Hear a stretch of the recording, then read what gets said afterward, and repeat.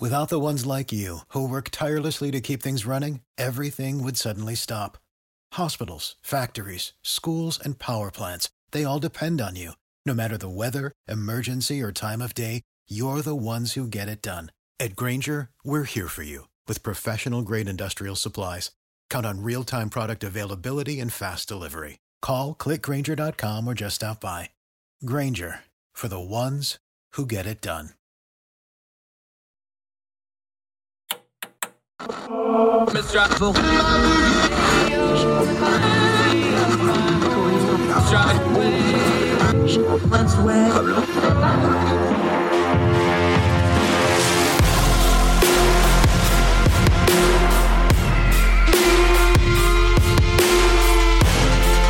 your host, Andrew Donaldson. This is Heard Tell. Welcome back to Heard Tell. Okay, we haven't talked about Afghanistan lately, but we need to. There's a lot of stuff going on over there. It's almost the one-year anniversary of the pullout of America and the other allies and the mess that Kabul became. Friend of ours from over in India joining us. He has a great piece out in International Policy Digest. Prathamesh Yamul joining us from India. How are you, sir? Appreciate your time today. Hello, I'm pretty well. Thank you for having me here. I'm thrilled to have you. Okay, let's just start because let's be adults here. Most of the world stopped paying attention right after the Kabul fell. Everybody got upset. They were mad for about a week or two, and then everybody worldwide moved on. Pick up the story from there, because for the people of Afghanistan, and Afghanistan's population doubled over the 20 years of the American war there. Pick the story up there. What happened after that kind of led us up to what's going on now a year later? So basically, after the fall of Kabul, the Taliban managed to take over most of Afghanistan. There was an attempt by members of the previous democratic government, such as the Vice President Amrullah Saleh and Ahmed Massoud, who was, I guess, a military commander. He was son of the famous Ahmad Shah Massoud. There was an attempt by them to put up resistance in the Panjshir Valley. It's, I think, north of Kabul, as far as I remember. And there was an attempt to put up resistance there, which didn't last for too long. You know, they weren't that well supported. They were surrounded from all sides. And after that, for the most part, the Taliban was able to take at least military control of the country. But what they haven't been able to form a government or an administration in the strictest sense. They have formed a government, a state, they've appointed their leadership, but there's been quite an issue with the amount of control they can exert over the country, and also how effectively they can govern, administer, and enforce laws, among other things. One of the biggest problems they faced ever since they took Kabul and took over Afghanistan has been an organization called ISK, or Daesh-K, which is it is basically an affiliate of the Islamic State in Syria and Iraq that we know so well. And it's the local affiliate of ISIS called ISIS Khorasan Province, or Vilayat Khorasan. And they have basically, they were carrying out an insurgent and terrorist campaign even against the previous democratic government, but they've kind of used the chaos that came with the taking of Kabul and, you know, the Taliban trying to form a new state, new government to exert their control over most of the country. They've used that chaos to exercise terror. Basically, they've had constant attacks on the Taliban troops, Taliban police, and they've done constant terrorist attacks on civilian places. They've attacked mosques, they've attacked hospitals, they've attacked schools. They've, as recently as yesterday, there was as recent as a few weeks ago or a month ago, there was an attack on Gurudwara, which is a Sikh religious site in Kabul, where an ISIS militant attempted to kill a bunch of peaceful worshippers, basically. And these attacks have been, for the majority, the terror attacks have been focused on civilians and have disproportionately affected the minority communities, like the Shia Muslims and Sikhs and Hindus in Afghanistan. And ISIS-K has kind of been unrelenting in their attacks on the Taliban and the civilian population. They've constantly kept up the pressure, and they've used this chaos to kind of form a stronghold of sorts in two major provinces in northeastern Afghanistan, mainly Nangarhar and Kunar province, and a third called Nuristan, where they have a somewhat lesser presence. And these are high mountainous provinces, hard to get. So they've basically stuck there and formed a kind of local base there. And ever since, they've constantly been attacking civilian sites, they've been attacking Taliban members, and they've been trying to sow as much chaos and create as much instability as they could. And basically, that's what's been going on. There have been major attacks. They've attacked Shiite mosques. They've attacked Sikh religious sites. They've attacked hospitals. I think they attacked a maternal hospital, if I'm not wrong. They've also carried out very sophisticated for the region. They've carried out very sophisticated terrorist attacks on the Afghan power grid. They've attacked electricity towers, which resulted in blackouts for large portions of Afghanistan. And they did this on a very strategic time. They did it close to the holiday of Eid. And basically, they've been trying to sow as much chaos as possible. If you remember, during the American pullout from Afghanistan or the fall of Kabul, there was a suicide attack at Kabul airport where American servicemen died, and 170 or so Afghans died, if I'm not wrong. And this attack was also carried out by ISIS Khorasan. So basically, they have been attempting to use the chaos and I'd say position of instability that always comes with a new armed revolution taking control to basically advance their agenda. And they've been attacking basically everyone in the region. Now, on the outside observers, because we don't always pay real close attention to this in the West, especially in American media, when Americans aren't involved, people probably are wondering, why are they fighting? There's some important differences between ISIS-K and the Taliban, though. The Taliban, of course, came out of the Pashtun nationalism, the tribal people. They were the original, the Mujahideen, if you're old enough to go all the way back to the Soviet era. For lack of a better way of explaining it, ISIS-K sees them more locally, and they see themselves as more of the international branch. There's some other ideological differences, though. Why is it a shooting blood feud? You call it a turf war for our Western parlance. This is just going to be an internal thing, right? There's not going to be any detente here. There's not going to be a peace among them, right? Not likely. Because, well, for one, I call it a turf war because this conflict is not only ideological, but for some of them, it's personal. You see, ISIS Khorasan actually formed from a breakaway group of the organization that is Tehreek-e-Taliban Pakistan, which is basically the Pakistani Taliban. So two of the major leaders who formed ISIS-K, one of them was Hafiz Saeed Khan, who was a Pakistani from Tehreek-e-Taliban Pakistan, and another one, I can't remember his name, but was a pretty high Taliban leader, Afghan Taliban leader. So this isn't just ideological, but is also quite literally the result of personal disputes within the leadership. Along with this, there is, of course, the fact that they're basically both organizations are kind of going for the same core audience. They're going to recruit the same core group of radically inclined people who are ready to fight. Along with that, this conflict also has its roots kind of in the general conflict internationally among jihadists that we see between Al-Qaeda and the Islamic State. The Islamic State broke away as a part of Al-Qaeda, and they both claim to lead a worldwide Islamist movement. So it's partly because they're going for the same position. They're not going to have any form of detente because Islamic State claims itself to be a province. Islamic State in Khorasan claims to be a province of the global Islamic Caliphate. They will have an Amir. The Islamic Emirate of Afghanistan also claims to have an Amir as their leader.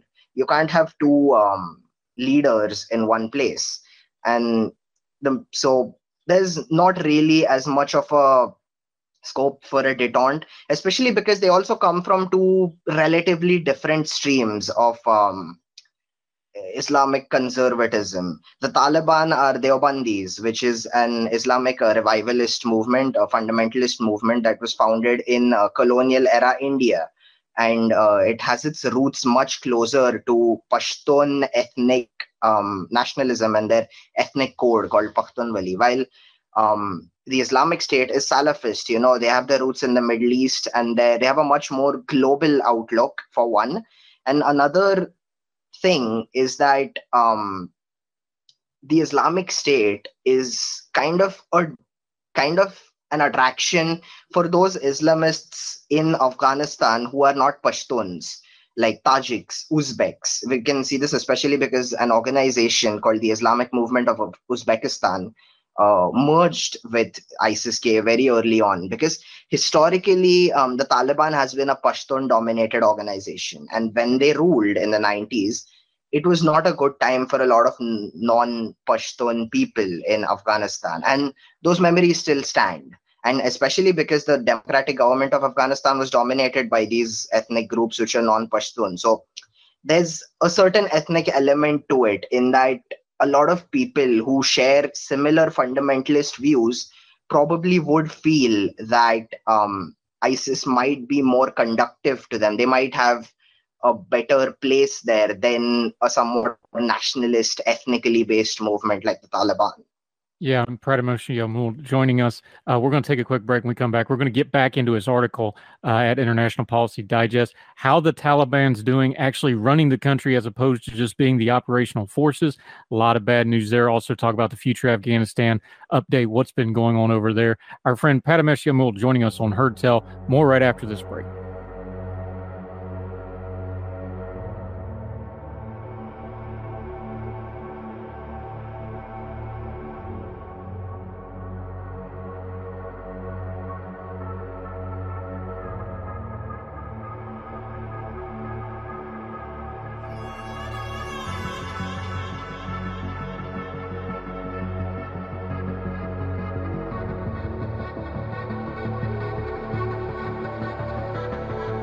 Welcome back to Heard Tell. Our friend Pratamash Jamul from over in India joining us. We're talking Afghanistan. My friend, you mentioned it in your article. We've linked to it, International Policy Digest. Make sure you read the whole article for yourself. Part of the problem with the Taliban is having now, and it was very predictable because we talked about it during the drawdown and the total chaos that was when they took over Kabul. They have to actually govern now. And they're not only actually having to govern, but they're having to govern over a very different country than they used to govern before the American intervention. The population has doubled. The population is extremely young. The average age in Afghanistan is like mid-20s now. And there's still a country that is very, very strained on resources, as it always has. And now all that American money is gone. This looked like a recipe for disaster for them to try to rule because they don't have any experience running a country. And that's pretty much how it's played out. And now with all these issues, like with ISIS-K, you've got a lot of people fighting over a dwindling amount of resources and a very, very stressed population, don't you? Exactly. Yeah. I mean, first of all, you have a country that's been at war for pretty much 43 years now, continuously. You also have a situation where the Taliban does not really have many international allies. They don't have access to international streams of funding. Any resources that the former government had, the Ghani government, they're all frozen in international banks. The Taliban does not have a lot of money per se, and they don't exactly have yet the expertise to rule or administer a country as either.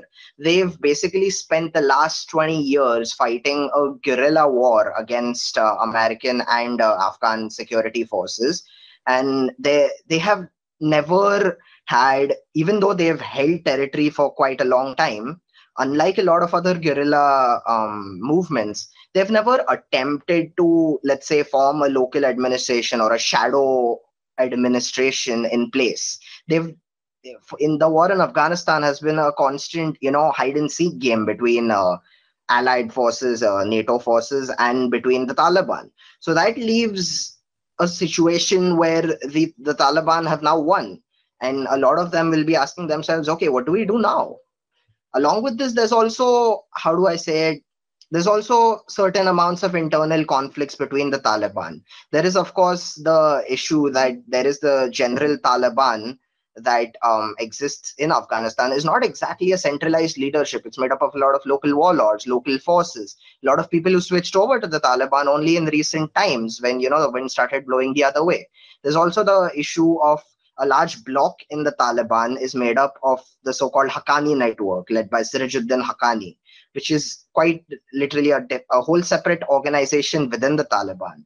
There's also an issue regarding differences between the Taliban political leadership, which has been in Doha, and the ones that negotiated with the United States, who signed the agreement, and the actual on the ground, military leaders. And we don't know whether the military leaders would want to, toe the same line that the political leadership would. The political leadership definitely wants to rule and administer in whatever way they see administration being. But for people who have been at war for longer than their whole lives, it raises a question of how do you ease them into a civilian peacetime administration. In a country like Afghanistan, where conflict is so prolonged, there's not much left to get money from. There's not much sources of funding left for reconstructing a government. Along with this, at least as of yet, we have not seen the Taliban try to moderate their stance on any of their major issues. And this means that, the international community is not going to help them that much either. Right. And things. I'm sorry, Parameshwar Miller joining us. Part of the reason they cannot get the international community, though, is not just their own brutality. As predicted, they did the massive crackdown on girls and women. You addressed it in your article. Let's just be honest here. People that have spent years as guerrilla fighters, they have a rigid ideology when it comes to women and minority groups and other folks and other religious groups. They're really in a corner here that they're never going to really get international recognition unless they have some dramatical revolutionary change in how they do things. Is that still the stance? Because we saw the crackdown on women and girls in schools and all that. Is there any hint at all that they're ever going to change? Because I'm very skeptical that they will.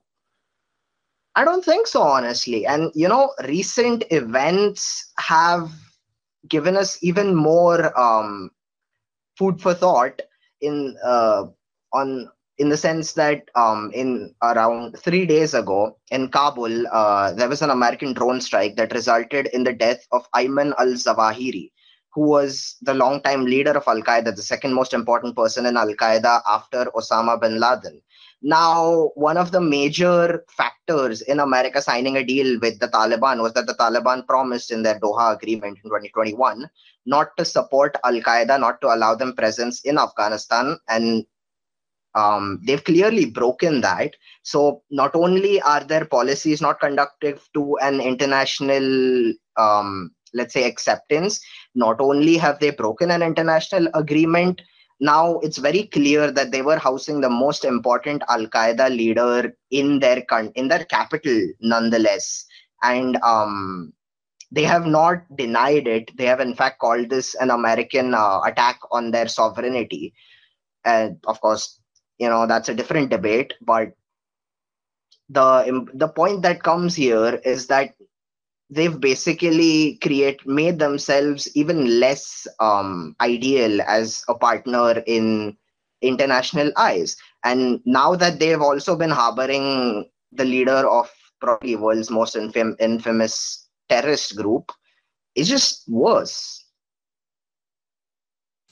Prathamesh Yamal joining us. Let's talk big picture for just a second. We know what happened. We know what a mess Afghanistan is. talk about the people of Afghanistan, because we just talked about it. The population has doubled. This generation didn't live under the Taliban previously, almost any of them. They are now. You ended your article on kind of a down note of like, the real story here is this is a country that has suffered immensely, and they're going to continue to suffer, and they're going to have even more chaos. Is there any hope for Afghanistan at all right now? Because something like the Zahawi strike, that means even less America paying attention, because obviously they had a network to make that happen. They had to have, some inroads. They're probably going to care even less now that you don't have something like that to go after. The world is not paying attention to this. We're 1 year removed from Kabul falling. You can't find Afghanistan in the headlines. Are they just doomed to another couple decades of this mess? Is that where we're at with this? I mean, it's likely. Now, the issue with ISIS Khorasan is that the Taliban has been trying to deal with them. They've been trying to deal with them in a military and counterinsurgency sense. But the Taliban has been, for lack of better phrasing, has been using an approach that can be described as, every problem is a nail if you have a big enough hammer. And this has led to a lot of civilian casualties, a lot of, let's say, extrajudicial killings, a lot of collateral damage. And that's not how you run a counterinsurgency. The more innocents you kill, the more you give credence to the ISIS's claim that this is an illegitimate government or an illegitimate administration.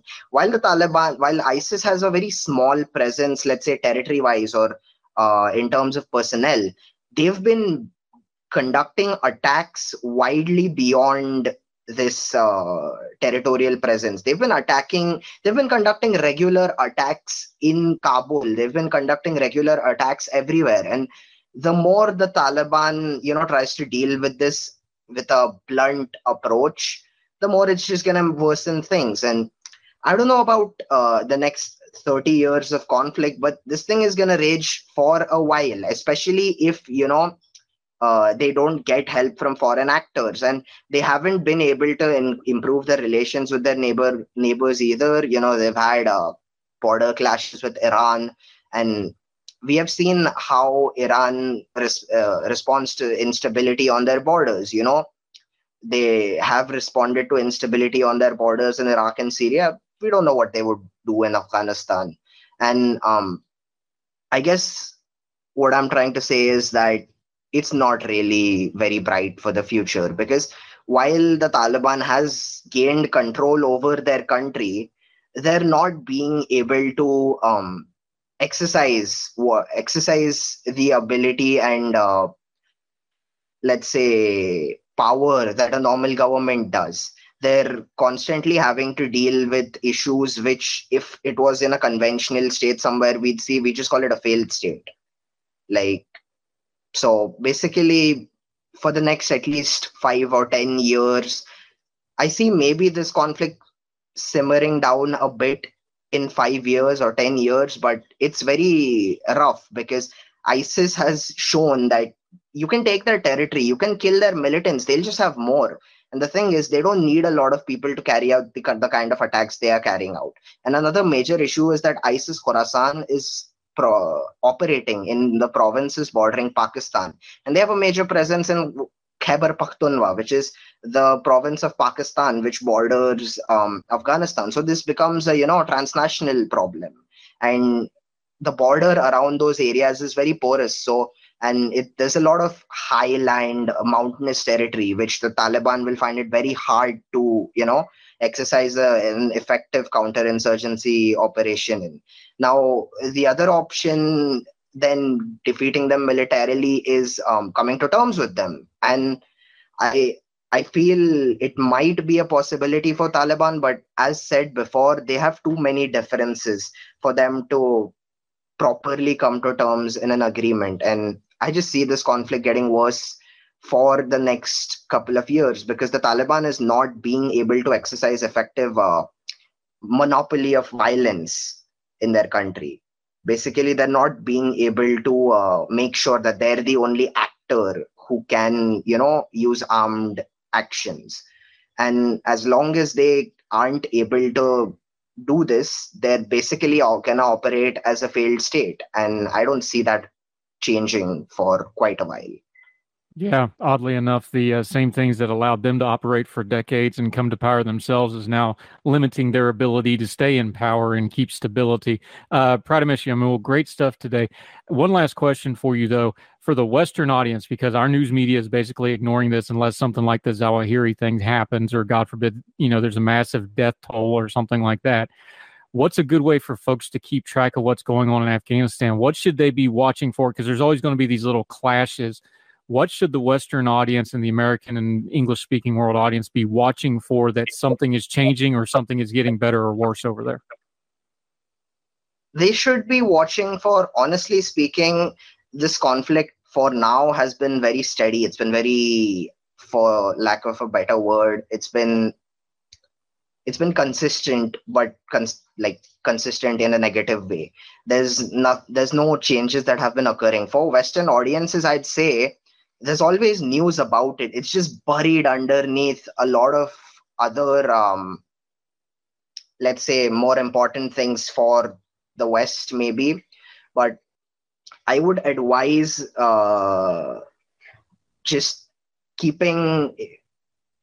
being informed about what ISIS does and what ISIS says, because as with the Middle East and ISIS, they're very vocal about what they're trying to do. And of course, the Taliban has also become more media savvy. They're putting out releases about their supposed counterinsurgency operations and the successes of it.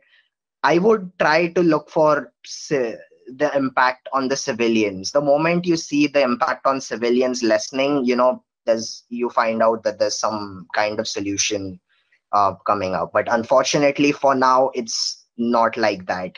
Just recently, in something that's more closely related to my location, there's been a relative mass exodus of Afghan Sikhs leaving the country and fleeing to India because it's simply not that safe anymore. Because there's ISIS targeting them, the Taliban is not going to help them out that much. They're infidels for the more radical members of the Taliban. So, you have a community in the few hundreds, of which there are scores fleeing back to India. And of course, while I'm happy they have a safe haven here to come to, it's also sad that they have to leave homes which they have occupied for centuries. And it just shows that, the most important thing here is the civilians. And until we see less civilians being affected, it's not going to get better.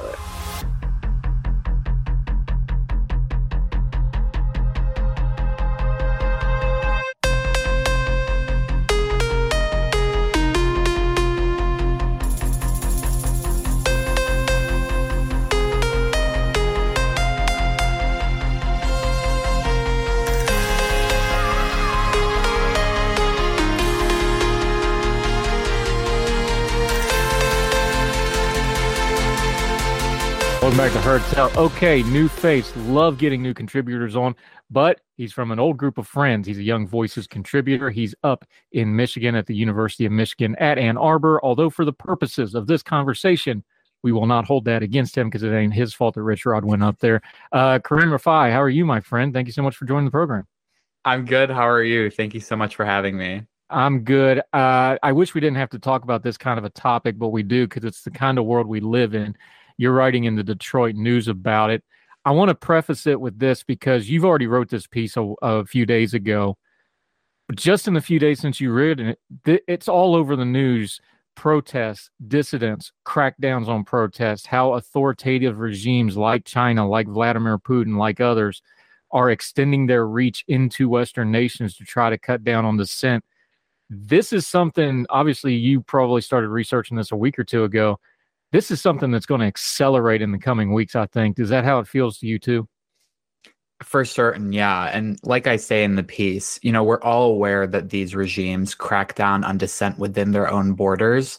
But I really wanted to call attention to kind of this growing phenomenon of what Drew, the guy I interviewed, and I call the export of repression abroad. That's a great term. You should trademark that real quick or maybe get the domain name for it because that's exactly what they're doing. We throw around terms like colonialism and imperialism, but then when you look at China, Well, they're being imperialistic about things, but they're being imperialistic about repression and about controlling speech and narratives and things like this. That's part of what you're getting at here in the bigger picture before we get into the specifics of this piece. In the modern world with modern technology, they have to fight with information. They're trying to sequester free speech. That's nothing new in history, but it's very different in the modern age. And they're not just content to do it in their own countries. They're going worldwide with it. Absolutely. What's the first thing you hit on when you went to look at this? I want you to tell us the story, because I think things like this, we get a little buzzwordy on them sometimes. Of course, the old thing about, a million people's a statistic, one man's a tragedy. You highlight this guy in England, and he was protesting, and he got snatched up. But it's also indicative of this tactic that's been used. Tell us the story of this guy and why you started out with it to bring attention to this issue. For sure. So his name is Drew Pavlou. He is an Australian pro-democracy activist. He's made headlines for a couple of years now. Famously, he was removed from Wimbledon after holding up a sign, I believe, that said, "Where is Peng Shuai?" That famous Chinese tennis player who lodged sexual assault allegations at a top CCP official. So he's been in the public eye for a while now. And I've gotten to know him recently pretty intimately. And a few months ago now, or a couple of weeks ago, he was protesting in front of the Chinese embassy in London. And essentially what happened was a fake bomb threat under his name was emailed to the embassy. The embassy called the police. He was arrested. He was in, jail for 24 hours, like no access to consular assistance. He was in a whole bunch of legal trouble. The authorities were not, believing his story that this was a fake threat. He was essentially trapped in London for almost a month because of court dates. He was told, if he left the country, he may be arrested. And all of this just sparking from him standing outside an embassy with a couple of flags, ended up with him being arrested for threatening to commit a terroristic act. And the thing about this is, and as you detailed it, the reason we know this was probably a setup is because the Chinese officials, the CCP and their intelligence and their security apparatus, they've targeted him before. So the fact that he was just standing out there, they knew well and good who this guy was, and they made sure it was a very specific, oh, this is the guy that did that, right? Absolutely. And the exact same thing happened to him again this week in Australia, another fake bomb threat under his name. But now finally, authorities have caught on that this is, a targeted campaign against him. So he's not facing really any legal trouble from what I know now. But yeah, it just continues. The thing about this is almost like the swatting tactic we've seen in American domestic politics. But on an international level, this has extreme consequences. Like you said, he's an Australian, so he's a Commonwealth guy. He should be able to travel. This could prevent him from traveling. This is very much a way of trying to tap down dissent, because the reason they go after a high-profile dissenter like him is because if you can get him, then the rest are quiet. We just had on our program talking about Hong Kong with Francis Hui, and then they're like, look, when they took out the top 50 or 60 organizers, all the protests in Hong Kong stopped. This is a pattern. This is something the Chinese Communist Party has down to a science. They know what they're doing this, and the pattern is something we should see to see how it's reaching out worldwide, and you touch on that. Absolutely. Like you mentioned with Hong Kong, diaspora communities have been targeted for a really long time now. Uyghurs, Hong Kongers, Taiwanese people, especially on college campuses too. There's, the CSSA, which is the Chinese Student Scholars Association, which, there's a bunch of accusations that the Chinese government uses that organization on campuses to spy on dissent from students. So Drew kind of also drew that to my attention as well, that a lot of the diaspora communities in the UK and in Australia have been constant targets by the CCP, even once they've left China's borders. Let me ask you about that, because, Syria and Assad and Russia and ISIS, that was just a brutal mix of basically all the world's worst actors converging, and the Syrian people ended up paying a heavy, heavy price, a massive price in death in wiped out cities. We'll probably never know the actual death toll. When you're talking to somebody who maybe doesn't follow politics, especially world politics, and doesn't even know something like that even exists, how's it hit you? Do you feel do you just not want to talk about it? Do you feel a responsibility as somebody in a diaspora community of, I need to explain to them why this is so important? Talk about that, because I've talked to so many people in these kind of communities. We've had them on the show before, and they all talk about it. It's like, this isn't really what I want, but I feel a burden about this sort of thing. I feel like I'm representative of it. How do you carry that burden, and do you feel it? I definitely feel like I have an obligation to speak up for people in Syria who never had the chance to, especially for my family as well. They've gone through a lot. And, I was privileged enough to be born in the United States. So it's kind of like a survivor's guilt kind of thing. If my parents didn't choose to immigrate here, I probably would have been born in Aleppo, and who knows where I would be right now. So it does kind of come out of not only a feeling of obligation, but I want to share my story and the story of other Syrians and what they've gone through, because, my ultimate goal is to make sure that what happened in Syria doesn't happen ever again anywhere else. And that's why I have a lot of empathy, for these diaspora communities from China and from Taiwan and from Hong Kong, because, their plight it's different, but it's similar. This, reverberating effect of authoritarianism, even when you're diaspora, it still affects you every single day. So. Yeah, and what you're saying about survivor's guilt is the same thing a lot of those people have said when we've interviewed them and talked to them, or even talked to them offline, just prepping. Obviously, Syria is a terrible thing. When you see, that's kind of the end game of it, though, where you just have leveled, literally, you talk about Aleppo, like just rubble for most of it, unfortunately. Talk about, for somebody who just can't draw the line, no matter how you explain it to them, is like, the reason you have to stand up to a bomb threat in London, the reason you have to stand up to Putin in Ukraine, before it gets to that shooting war, before you get to tens of thousands of dead, before you get to a level cities, this quieting of dissent is how that starts. You draw that straight line in your advocacy. You've done it on your Twitter account. You do it in this piece. But just explain to people that's why this is so important, because that is how, that crushing of dissent is what leads to those level cities every single time. Absolutely. Yeah. It's not always the most attractive and appealing thing to, call out foreign human rights abuse when it's not trendy. You know what I mean? So Ukrainian activists have been talking about Ukraine since the annexation of Crimea, and they've been largely ignored. They've been warning us about Putin for years. Syrian activists, the exact same thing. We've been warning about Russia for years, largely ignored. And until Russia actually mobilizes a full invasion of a European country is when it becomes trendy and sexy to talk about, oh, Russia is so bad, we need to do something about Russia, et cetera, when in reality, if we had jumped to action like we should have years ago, we wouldn't be at the place where we are today, with entire cities in Ukraine and Syria being leveled and thousands, tens of thousands of people being dead. Yeah. Unfortunately, you're correct. Kareem Rifai joining us on Heard Tell. We're going to take a quick commercial break. We come back. There's more in this piece. He talks about Iran. We're going to talk some more about China. We're going to talk some more about dissidents and Russia. All three of those heavily in the news cycle right now. We're going to work through them with our friend Raheem Jig, Young Voices contributor. Great conversation, deep conversation, but an important one to have. Heard Tell continues right after this.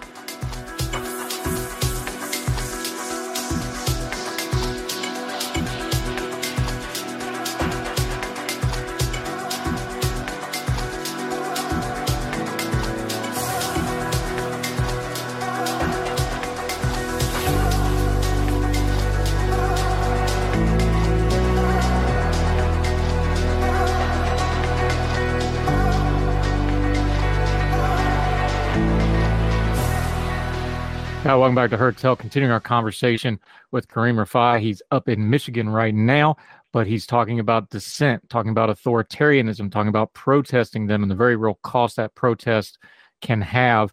On that vein, we've got it right in the news right now as we're speaking, really, in Iran. We have massive protests, the death of a woman at the hands of the morality police, they call it. She died in custody, and especially the women and others are protesting back. They're getting killed in the streets for it. We've seen this before in 2019. We've seen it before other times in Iran where they'll do this really brutal crackdown. When you're talking about dissent and how important it is and protesting, how's it hit when you see something like this? Because, let's be honest here. Sometimes protesting gets a little performative, and there's actually a protesting industry. But when you see this kind of bravery, women ripping off their hijabs and cutting their hair in public and this sort of thing, boy, that really hits home on how important this stuff is to me. How's it hit with you, though? Absolutely. Absolutely. I mean, they are the peak of bravery. People standing up in regimes as repressive as Iran's and, openly flouting, the most repressive laws.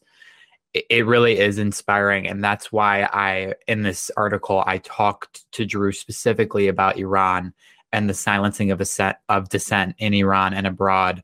And the case of Masih Alinejad, who is a Iranian women's rights activist here in the U.S., who faced not even her first assassination attempt a couple of weeks ago. I mean, it really has come full circle that, just a couple of weeks after the assassination attempt of Masih Alinejad and also Salman Rushdie, that we have these mass protests in Tehran. Compare and contrast those two, because hers you heard almost nothing about. And I watch a lot of news and I heard nothing about it. Rushdie obviously got international headlines. Of course, he's been under a fatwa for 40 years now. So that one got a lot of headlines. Why do you think certain ones of those hit the headlines and certain one of them don't? Now, also, Rushdie's was on video, so that's part of it, to be fair. And he's a much higher profile. But the core problem, what the Iranian regime was trying to do there, it's the same thing, isn't it?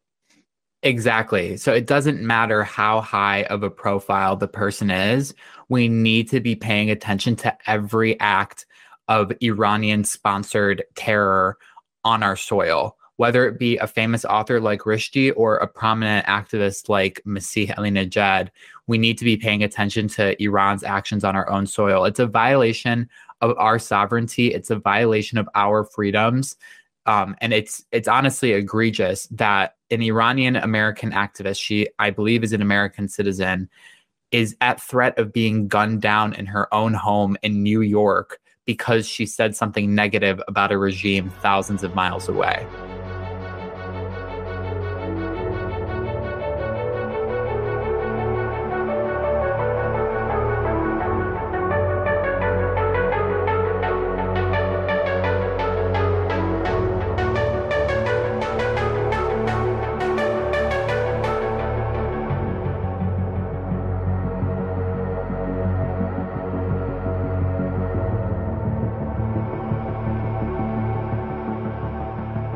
Now, to come back to China for a minute, we know Vladimir Putin has executed and tried to assassinate people through various poisonings and other methods. We know the Iranians have been doing it for decades. The Chinese are more subtle about this, but it's no less wicked and evil what they're trying to do with dissent. Their methods are different. Like, Russia invaded Ukraine. China's trying to do this, economically and influence-wise. They don't really want a shooting war. They because it's bad for business. But the spirit of authoritarianism, the same problem, the same human rights issues, it's all there. It's just wearing a different coat and using a different method, isn't it?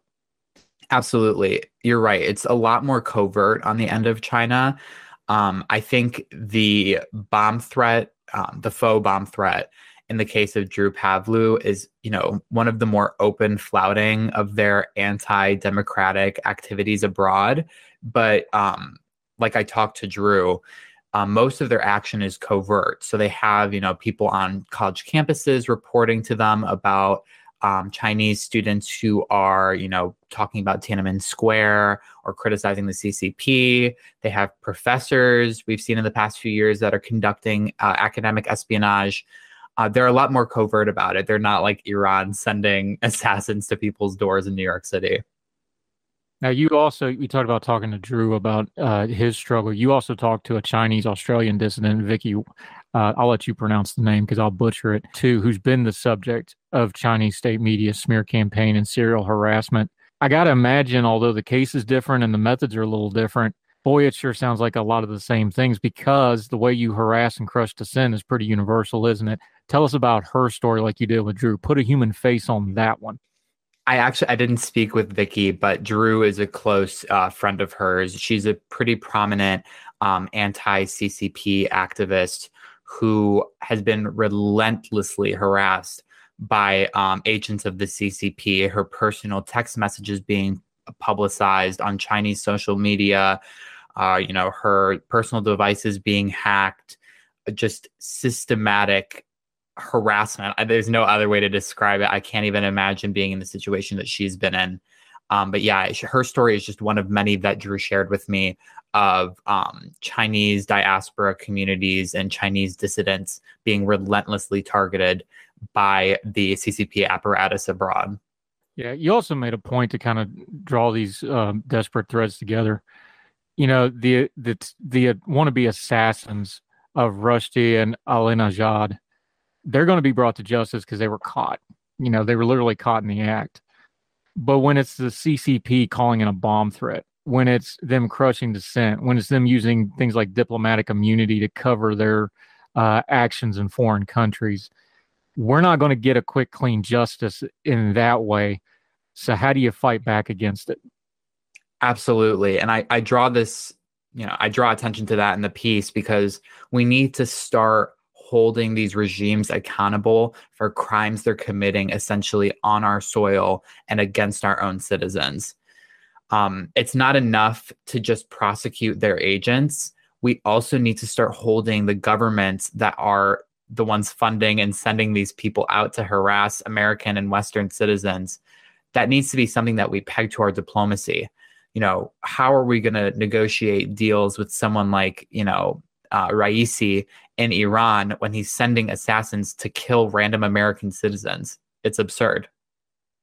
Yeah, and the reason we don't do that is because, Iran is obviously a player in the Middle East trying to always keep that delicate balance going. We know the issues with them in Israel. We know the issues with them and the Saudis. It's a complicated thing. So that balance buys them a lot of their human rights violations. China buys theirs economically. People are afraid to upset. They want to do business with China, so they buy theirs economically. You just mentioned the president of Iran. We just had the incident in New York City. Christina Amanpour, the well-known reporter, refused to wear a headscarf to interview, and he stormed off mad and refused to do it, basically, or his staff did. That doesn't sound like a big protest compared to the economic stuff and the human rights stuff and peace in the Middle East. But what you're saying, little things like that publicly to leaders that make them lose face, which is something they do care about, I think that does matter. How does it land with you, though? Absolutely. I'm more enthusiastic than anyone to see the now mainstreamed upheaval against the Iranian government right now in the US. And I hope it lasts because we can't go weak.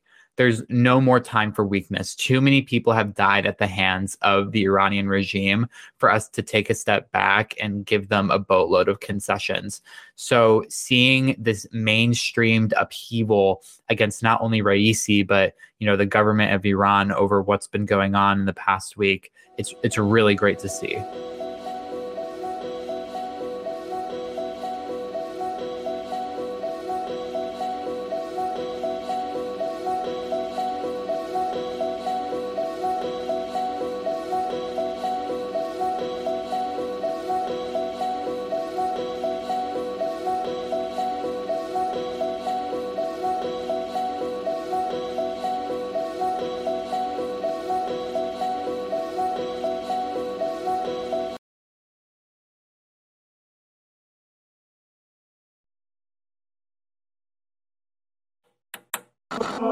With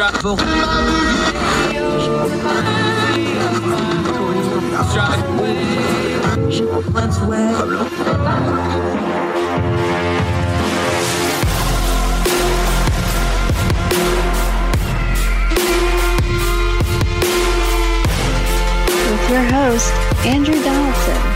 This is Heard Tell. Thanks for being with us for the Heard Tell podcast, long form for those of you that are used to the daily radio show. Haven't done one of these in a while. Going to get back to them on a topic that is very important as promised. We don't just talk culture and politics. We talk how culture and politics work. And both of those things are studies of people, how they work, how they govern themselves. That all goes to mental health. And it's a hot topic for the last few years. Way back in the beginning, I think the fourth or fifth show we ever did was with Dr. Catherine Gordon, mental health. It is still one of the top 5 listened to podcasts we've ever done. So long past overdue to touch back in and run back with Dr. Catherine Gordon, who I'm going to call Katie the rest of the day because I will mess up and say that name wrong. Dr. Katie, how are you, ma'am? Thank you for joining us. I'm doing well. Thanks so much for having me back on. I love having you on because you do what we always like to do. We talk about these really hard, complex things, but you do it in a plain language way. You use a lot of pop culture, which we'll get to a little bit later on. But let's start here with some nomenclature. I think we blow by it and we use buzzwords a lot. So I want to make sure we don't do that because we have time to dig into it today. But when we're talking about mental health, we just say that term, but that's a wide, all-encompassing term for a whole lot of different things, isn't it? Absolutely. Yeah, I think people mean different things by it. And I think it's usually helpful in a way people contrast it to physical health, although most of us know how interconnected those things are. When we have anxiety, it certainly affects us physically. When we're feeling depressed, we can feel physically in pain or fatigued and all of those things. So mental health generally is looking at our thoughts and emotions and general well-being, satisfaction with life, our outlook on life, how we feel about ourselves and others. And we hear so much about it. We hear about removing the stigma. Where's the stigma come from? Because we know people are mean and people make fun of people, but that's not what we're really talking about with stigma, is it? Because it goes beyond just a teasing or a joking around or humor. When a mental health professional or when commentators like me are talking about we need to remove the stigma to mental health, what are they really saying there in plain language? I think that it's the shame that can come from oneself or from other people, the idea that mental health problems are things people just need to snap out of, or that it means there's something wrong with the person for struggling. I think this has improved over time. There's still more to go, but I think there's a lot more understanding of that mental health problems are not the fault of the person who is struggling with them. I think more people get that now than in the past. One thing we talked about with the COVID-19 pandemic was this is kind of a unique thing in history where pretty much everybody on the planet had to deal with the same thing at the same time. That's really unusual. And I understand there was waves and things like that, but for the most part, everybody was dealing with this at the same time. As a psychologist, as somebody that studies human behavior, I got to think that's kind of a unique event where everybody has the same stressor at the same time. That doesn't happen a lot. What have we learned from that? Because that's a heck of a control group for a scientist, isn't it? Yeah, it is really something that I would say, as I do therapy, often comes up in most of our sessions. We kind of talk about if someone was sick, if someone had to miss work, relatives that have been ill. So it's kind of, I've never had where most therapy sessions have one topic that's common across people. I think one of the things that we've learned from it is that people have responded really differently to it. Although I think most people have been stressed in one way or another, there are some people who if they have, for example, less flexibility at work or less support, they tend to be more isolated. They might be struggling more. And so I think even though it's one shared commonality, and in one way, I think that can make people feel less isolated and more connected, you can also see how different the impact is depending on individual circumstances. How much does isolation play into it? Because for a lot of people, the COVID-19 stuff, that was kind of the first time a lot of them in their lives, unless they're, much older, remember like World War II or maybe the 70s gas, they don't remember things like shortages on shelf. They don't remember things like lockdowns where you're not allowed to go somewhere unless you're in like a natural disaster area. This is stressors that a lot of Americans especially just have never faced before. They're not used to stuff like that. What is it about a brand new stressor out of the clear blue sky? Just something as simple as like, no, you can't go to school. No, you can't go to the grocery store, things like this. How bad does that just mess people's minds up? Because it's just starting at the lower level of, well, it's a break in routine, to this just makes people completely melt down because they just can't handle something that different. It's a great question. I think that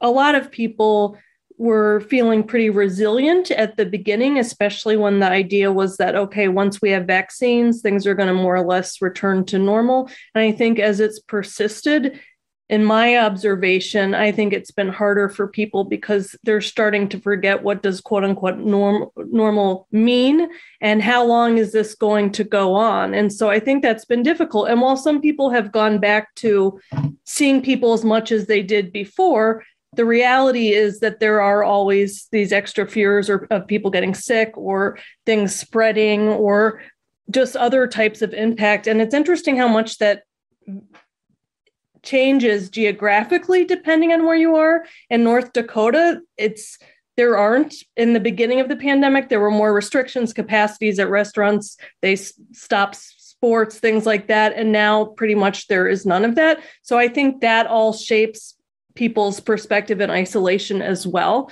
But I would definitely say that the more it persists for a lot of people, it's been harder for them. Let's go through some demographics here. Mm-hmm.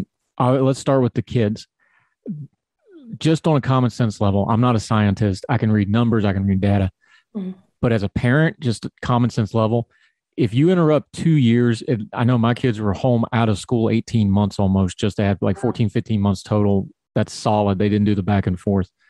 There is no way you can throw that kind of disruption into childhood development and not have some kind of an after effect. How long is it going to be before we know that effect? Like scientifically, I don't think we know the full effect in the data, but you've already been seeing it. We know the numbers are through the roof of people seeking things like therapy and counseling. We've seen the behavior numbers in school. Is this something that's going to take a long time to really get our arms around what we just did? And I understand we kind of had to, so I get it. Is it going to be a long time before we get our hands around what we did to this generation of children with this COVID pandemic? Yeah, it's a great question. I think it's hard to even think about the after time as we still continue to go through the pandemic. But I and many mental health professionals and parents, like you said, just at a common sense level, are concerned about the impact on kids having their activities disrupted. I mean, even the ones where the schools have stayed pretty much open, there are just factors of teachers being absent because they're sick, or faculty and staff, or their friends being sick, and all of that stuff. And all of that uncertainty is difficult for kids who really thrive on routine and having regular expectations with regard to school. And that's another thing that understandably people were trying to adjust school back and forth depending on what the rates were, but even that can be really difficult on kids. And then seeing their parents stressed is difficult too. And so I am concerned about the long-term impact this is going to have on kids. And I think that we really need to have a lot of care available for them as they get older. What are we looking for, like going forward? Because let's just picking a demographic here, because kids are more resilient than we give them credit for in a lot of ways. We don't want to blow anything off, but they are. We're parents. We understand we freak out a lot more than they do, and they're fine sometimes. And sometimes it's the opposite. They freak out and we don't understand why. So what are you looking for from these age groups? Adolescents moving into teens, teens moving into adults. What's some of the kind of indicators or mile markers or whatever you want to call it? You tell me the terminology here. What are we looking for that we should be maybe paying attention to, concerned about, or watching out for as these different demographic age groups start advancing and trying to, even in their own minds, figure out what it is they just lived through? I think one of the things that I am concerned about and is worth looking for is a general outlook on life in terms of, do they have hope for the future? I think that one of the things that's been difficult through the pandemic is kind of getting hopes up that things are getting better, and then there's a new wave and there's a new strain. And in addition to that, kids might have various feelings about how their government leadership, their school leadership are handling things. And I think that can start to make them question the world as a place that they can count on to be running smoothly, for them to get what they need. And so I think it's important to check in with them about what reasons they have for hope, how are they feeling connected with their friends, what do they think about in terms of their future, how has that been impacted? And so it's kind of a general worldview and their meaning in life, and how is that being impacted by all of this, and talking to them about that.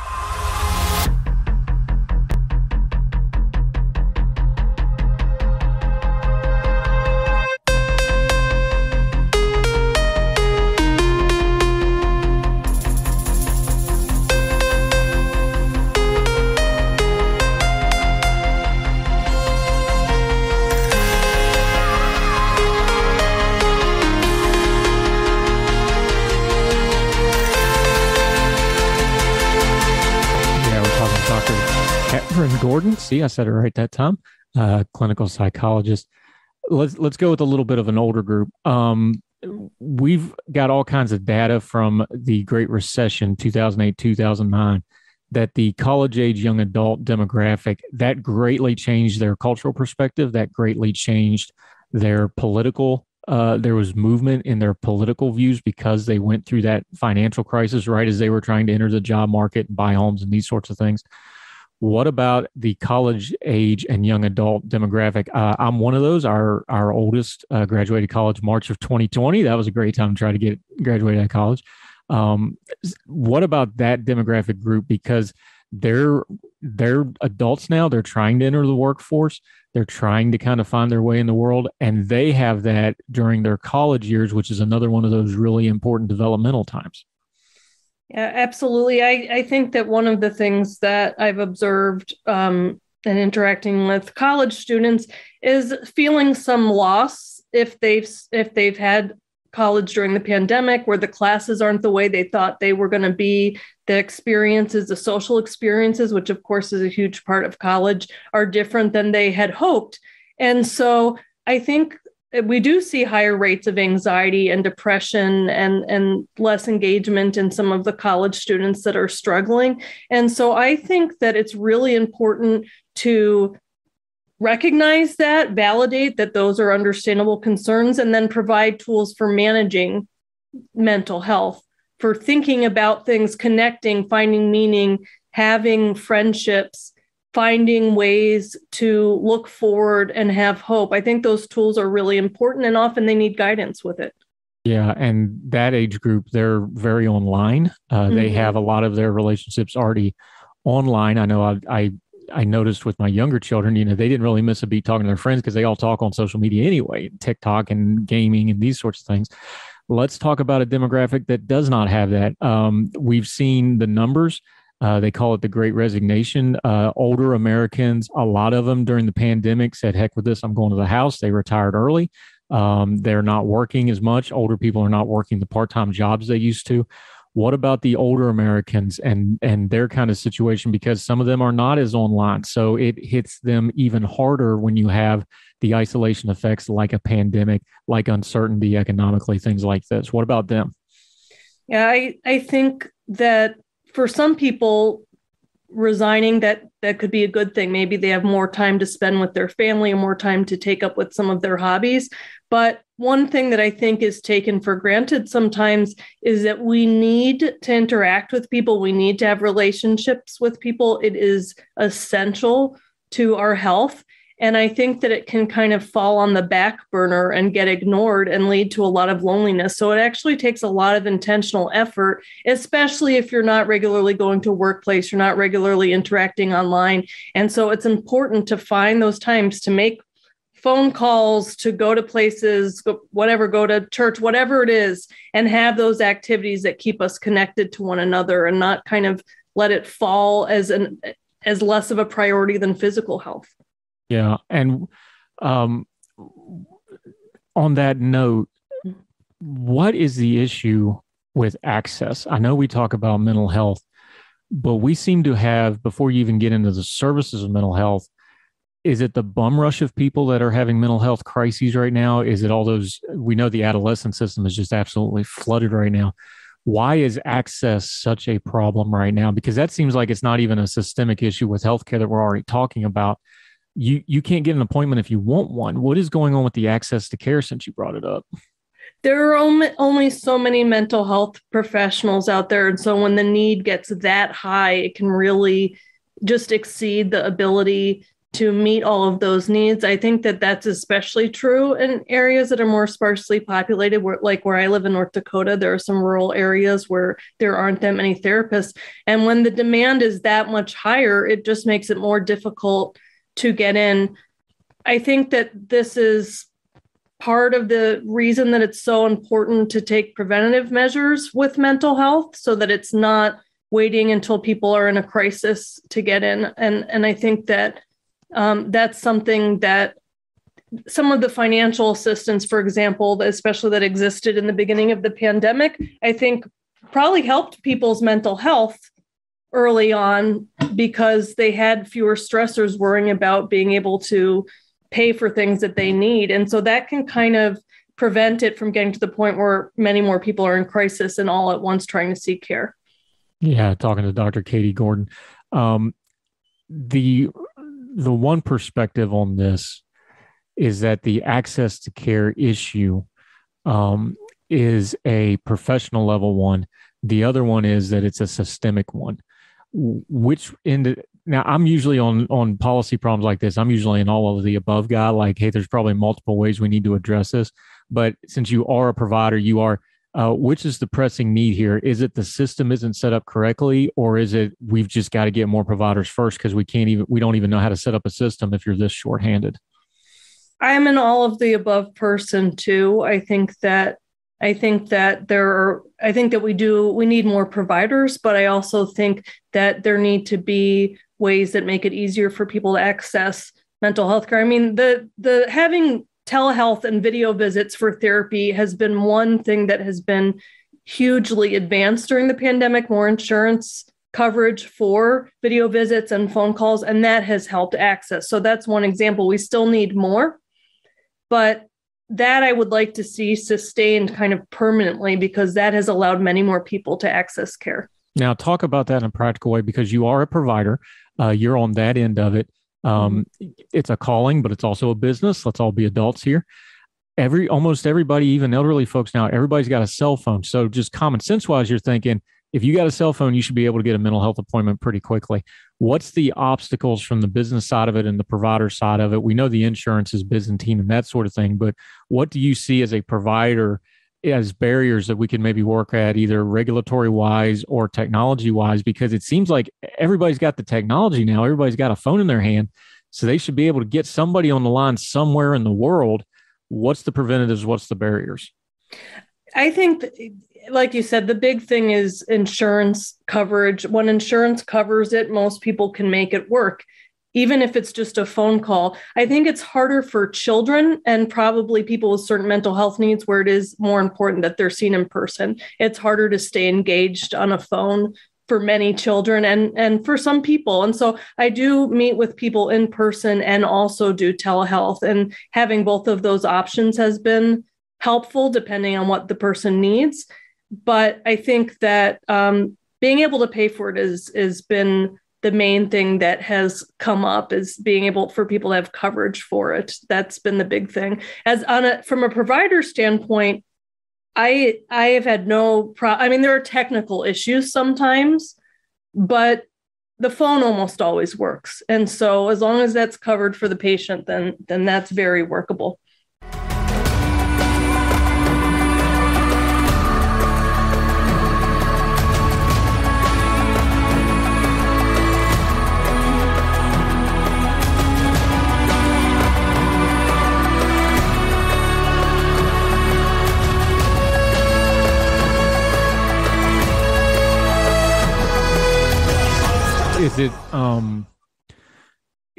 And I understand there's people like on the spectrum that have trouble with that. There's children, like you mentioned, elderly people may not even a simple smartphone. They may not be technologically savvy with it. But especially when we start talking about, again, there's a spectrum to this, like crisis care, like that initial, I know we've had you on the show. You've talked about suicide. You've written a book about suicide that we'll talk about later. you talk about like, man, sometimes it just takes that 5 seconds for somebody to be able to contact somebody. It seems to me the critical care stuff of at least getting that initial, hey, we don't have anybody right now, but can you make it 2 weeks? It seems like that could be a bridge gap here of some type of, you can call somebody somewhere and get somebody on the phone line, and it would make a huge practical and immediate difference to the mental health care crisis. I agree with that. I work in a medical setting, and so often there are nurses who can contact and just make contact, and they're wonderful. They're empathic. They can help with problem solving. They can connect with community resources, and that way people don't feel like they're alone as they wait to get into care. Yeah, and I'm a VA patient, so I know the VA. There's a lot of things the VA does bad. I bang on them all the time. One thing they did good now is your healthcare. You have secure messaging directly to your providers through the VA website now. I cannot tell you what a huge difference that is, because so often you just can't get somebody on the phone for a 30-second question. Now I can send them a message to my different care providers, and you'll at least get a response. You may not get the answer because it's still the VA, but at least you get a hold of somebody. Is that something that's going to be scalable to the medical community at large? I know there's privacy concerns and stuff, but it seems like we are not adequately using technology, especially in mental health, where there's privacy concerns, but the privacy issues with doing technology from your own home, that's an area where a lot of people mental health wise might actually be more comfortable than actually going in, isn't it? I think that's right. I think that, and the healthcare system that I work in now has MyChart, which a lot of systems have. And so patients are able to securely directly message me, which is better than email. I think a lot of providers use email or other types of things like that. MyChart is more secure, and security is extremely important when it comes to mental health care and private information. But I agree. I think that's been a big deal, because if patient wants to just ask me something or tell me one quick thing, I can directly receive that. And that helps, especially sometimes the way that people manage wait lists for therapy is to see people every other week instead of every week. And that way you can see more patients. So being able to have that message option in the meantime is definitely helpful. We've been talking about patient mental health a lot. How's the providers holding up? Like, we don't stop and talk about that, but we already have a shortage of them. We've seen, I know the frontline healthcare workers for the ERs and things, they've gotten a lot of. I've got to imagine the flip side of the mental health crisis is our providers have got to be stressed. They've got to be having their own mental health crises with this. How's the providers holding up? Because if we lose them, then the rest of this ain't going to matter a whole lot. So how y'all doing? Are you okay? I'm really glad you asked that. In talking to other mental health providers, I think that a lot of us many of us go to therapy ourselves to make sure that we're doing okay and that we can do our jobs. But it's also unique in that we're going through the same kind of events as our patients are during this time. And I think that can help us connect with patients, but it can also make it difficult because there's not that distance when we're talking about coping with something. There are often things that we're trying to cope with our own concerns about our children, about the long-term effects, about isolation. And so I think that it has been wearing and difficult. And I think that some people have reduced their caseloads or, have done things like that, because I will say, at least in our training, something that is really important is that we are trained very well to pay attention to our levels of mental health and well-being, and to make sure that we're taking care of it so that we can provide good care. And so that's not always easy to do in practice. For example, if a lot of people want to get in and be seen, it's hard to say, no, I can't see you, and keep our caseload manageable. So it's a struggle. I think that the biggest support has just been able to talk to other mental health professionals about how we're managing and check in on each other. Yeah. We're talking to Dr. Katie Gordon about mental health on Hertel.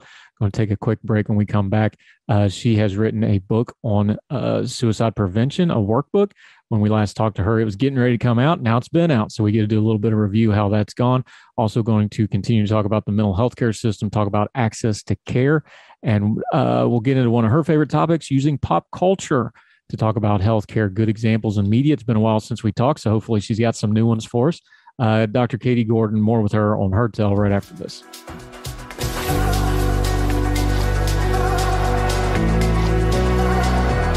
Welcome back to Heard Tell. We're talking to Dr. Catherine Gordon, clinical psychologist, friend of the program, one of the OGs. She was one of the first episodes we ever did. Glad to finally have her back. Let's talk suicide for a minute. We had a very high-profile suicide in the news this past week. Former Miss USA, on paper, law degree, MBA from Wake Forest, had a TV gig, was living in New York City. Seemed to have everything. Beautiful young woman, only 30 years old. And although they're still doing an investigation, the authorities feel pretty confident this was a suicide, jumped off a building. This is just another example, isn't it, of you just never know with somebody what's going on in their head, no matter how successful, no matter what's going on. And suicide can kind of strike people from just out of nowhere, can it? Absolutely. It is so heartbreaking. And I saw this statement by her mother who said that she, even as close as they were, had just recently learned how bad her depression was, that she was struggling. What do you do? I've asked you this question before, but where do you get involved with somebody? Where's the line? Because everybody's sad. We just talked about, everybody's stressed. Everybody has anxieties from COVID or work or whatever. Where do you actually start worrying about, okay, do I need to call somebody? Okay, do I need to leave this person alone? Give folks just a couple practical things, because you don't ever want to be overbearing, and people can feel intrusive doing that, especially to a loved one or a stranger. But when do you need to just kind of set aside that person's feelings and be like, okay, I need to call somebody. I need to get them seen. This person doesn't need to be left alone, that sort of thing. It's a great question. And one thing that I want to say first is that I think that sometimes when people weren't able to step in or stop someone from dying by suicide, they blame themselves. And so I'm going to give suggestions for what we can do and what we can try to do. But I also want to be clear that sometimes we just don't see it. We don't know how much someone is struggling. And sometimes we can try to intervene and we aren't able to effectively do that. So if you've had that happen, I think about this young woman's mom and her blaming herself for not seeing it. And I think it's important to recognize the limits of what we can do. That being said, we are all capable of reaching people who are open to it. And so if you see changes in someone, if you observe changes, even if they're not saying they're depressed or they're sad, but they just sound like they're feeling more hopeless, or they feel like they seems like they're not enjoying life, they're withdrawing from activities and people that they used to love, then it's always good to open up and check in with them. I'm a big proponent of being direct, asking, are you having thoughts about suicide? Are you doing okay? And the research suggests that asking directly does not plant the idea in people's head, but it can open a conversation. And the person might say, no, I'm not, but I'm struggling. Or they might say, yeah, I am, and talk about it. And so those are some of the big factors to look for. Some other things that you tend to see are that can be warning signs, although it varies depending on the person, is if they're having really disrupted sleep, they seem more agitated. So those are all things to look out for and worth checking in. In terms of when to push, if someone kind of doesn't want to talk about it, I think that's it's a difficult question. And one of the things that I try to think about is if I'm really worried about someone and they don't seem like they want to talk to me in particular or want me to help connect them with someone, I might think about some of their loved ones, friends, or family members who I can check in with too. Do you see this too? Are there things we might do together to help this person? I hate to even give you this question, but this is just the world we live in. When do you get the authorities involved? Like, when would you call a 911? When would you call? I know there's crisis lines as well, but all they can really do is talk to you. But obviously, if there's a physical threat or a weapon or somebody's on the ledge or something like that, but that's almost an outlier. Usually it's way more subtle than that, isn't it? Well, I hate to just say when in doubt, call somebody and let them make the call, but that's pretty much what you're down to in these situations, isn't it?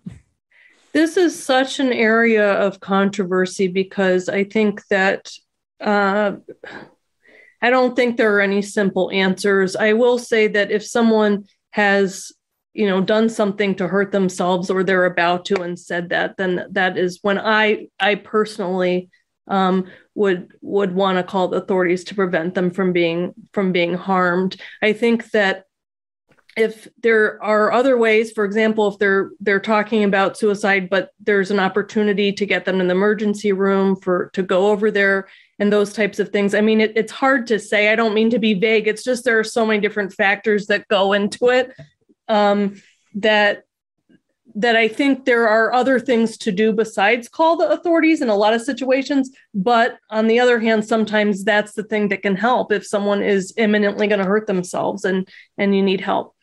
Yeah.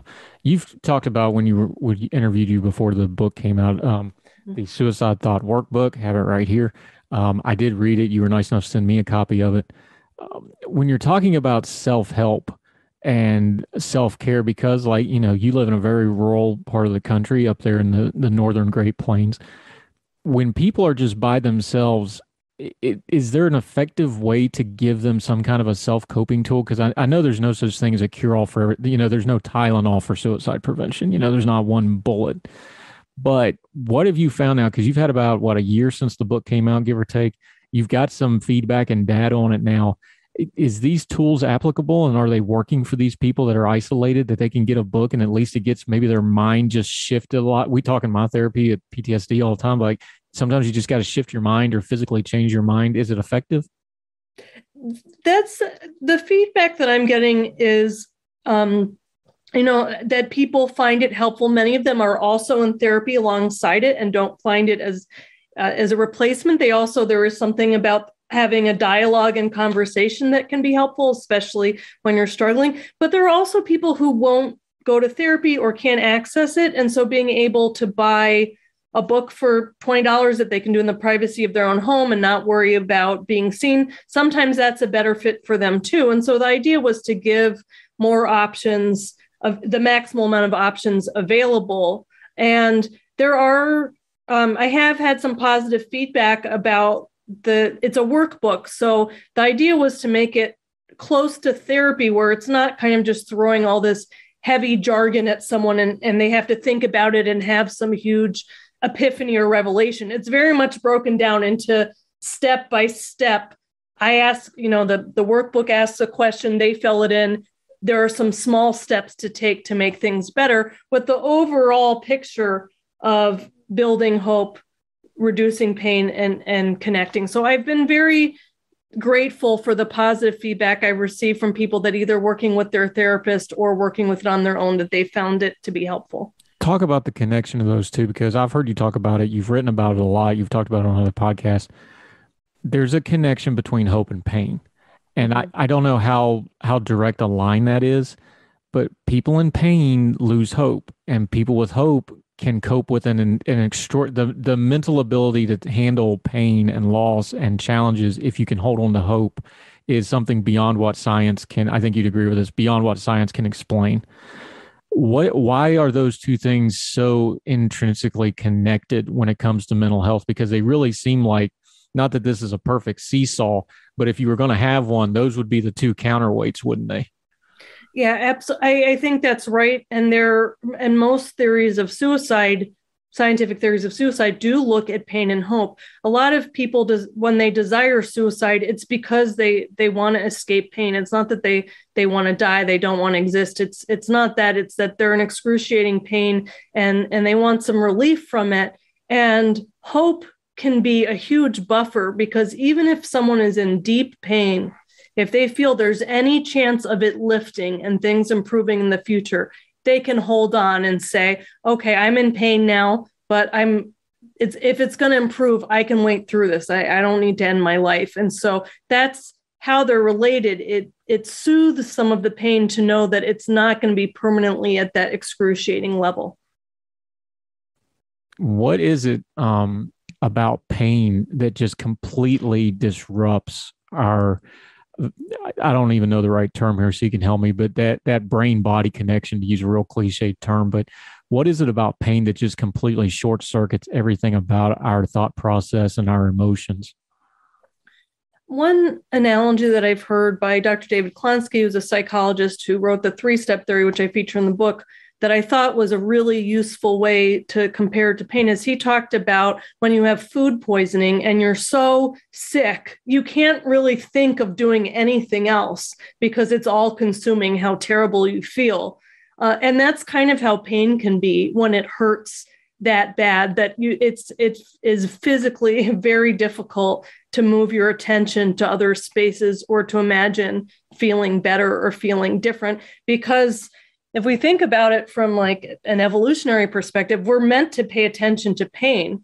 It means something's wrong. It means we need to do something to make it better. And so that's why I think it just becomes all encompassing until we learn tools to manage, step back, and alleviate it.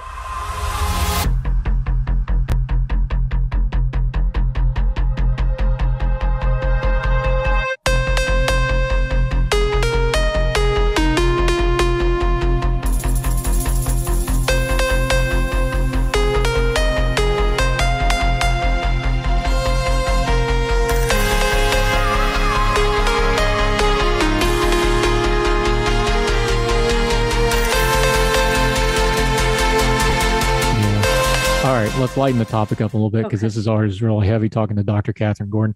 I love you do this. You do this every time we talk to you, but you love to use pop culture references to talk about mental health. We're talking about some ways to self-care. Part of that is intaking media that portrays mental health in a good way.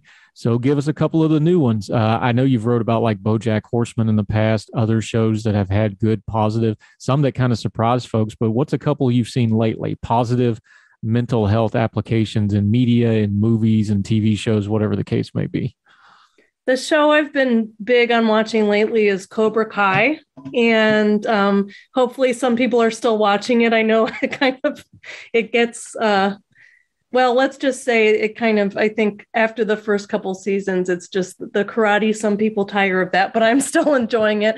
I think there have been some really good mental health depictions in that show.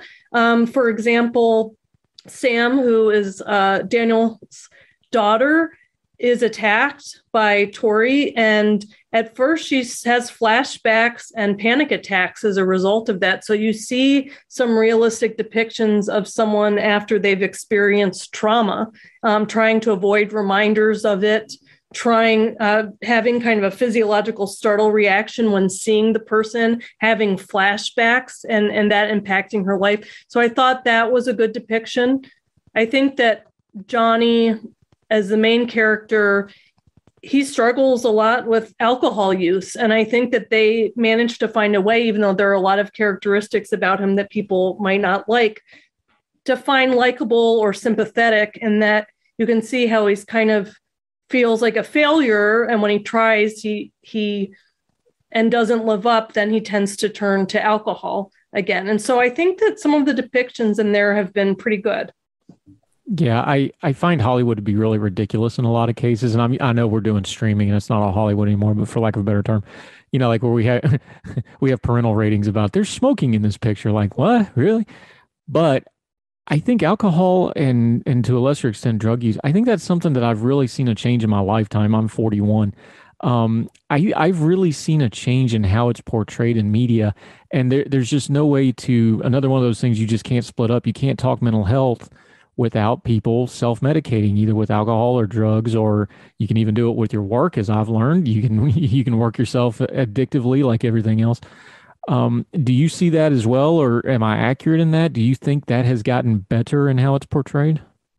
I think so. I think that it's less. I think that there are ways that it's shown kind of less as like a self-control issue and more of that people have a lot of stressors, and one way that they might be prone to dealing with that is through substance use. And one of the things that they have done on Cobra Kai is they show a lot of backstories and show kind of when they didn't learn good mental health coping tools and some of the absence of parental figures in their life. And so I think that kind of context helps to make a more realistic picture of why someone might continue to try to escape the negative emotions they're feeling or the pain they're feeling through alcohol or substance use. Yeah, and I don't want to give away plot lines on Cobra Kai because my kids love that show. I need it in small doses, but when they took Chris back to Vietnam, I thought that was actually I cringed when my kids said they were going to do it. I was like, uh-oh, here we go.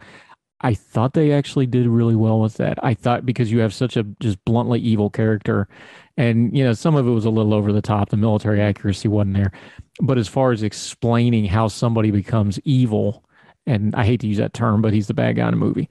I actually thought they did pretty well with that, all things considered. Well, that's good to hear from someone with a military background, kind of that you felt that there was some accuracy to it. Yeah, I get the evil person puts you in an evil environment and you become evil to survive. That's a classic, what's the term, coping skill, I guess. But that's just human nature 101 stuff. And if you're going to tell a story like that and talk about mental health, this is all human behavior 101 stuff. And we always talk about on our show, human nature is undefeated. You just got to try to learn to get some wins where you can, right? Dr. Katie Gordon, we so appreciate talking to you. We talked about the book a little bit, so you talk about it. Tell us about the workbook. You also do other media. You do podcasting. You do some writing. We'd love to have you back at Ordinary Times anytime you want to write about Cobra Kai or anything else. Again, you got an open invitation. Let folks know where you're at, where you're writing, what you're doing. Sure. Well, you can, lately what I've been working mostly on is my podcast, which is called Psychodrama Podcast. And I co-host with another psychologist. We tend to talk about societal controversies, mental health, psychological issues. And we really try to talk about things with some care and expertise and look at different facets of the issue. And I like podcasting for that because I think that when people talk, you can kind of hear more versus, I don't know, tweet arguments or something like that. So that's the main thing I've been working on. Was that a shot at me? You kind of looked at me and said, no. Not at all. I don't see you in a ton of Twitter fights, but no, I think that was praise to you for your podcast. Good recovery.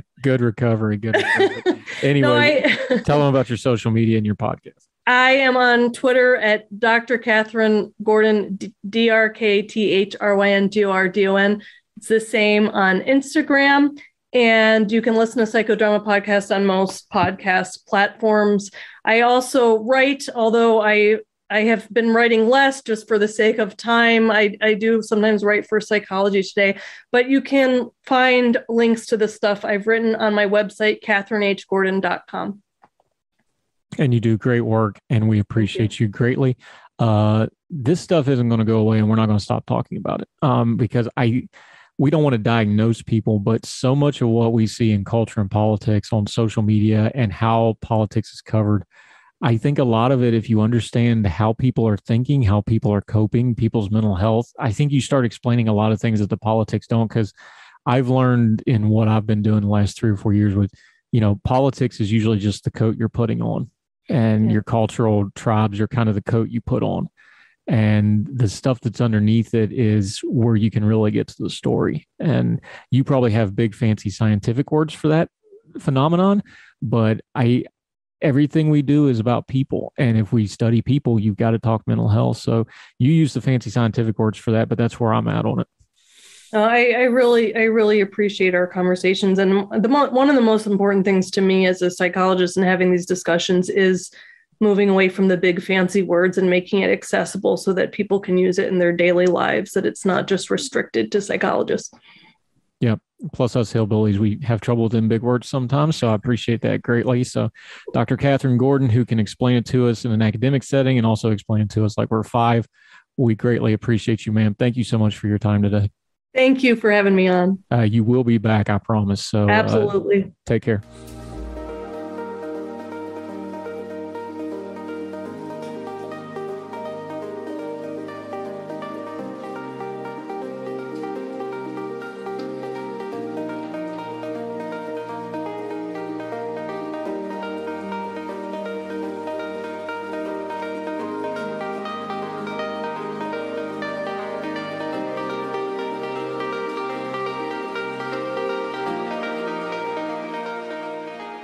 We are going to talk about mental health on this program, both on Heard Tell, the long form, and on the radio show, The Daily Show.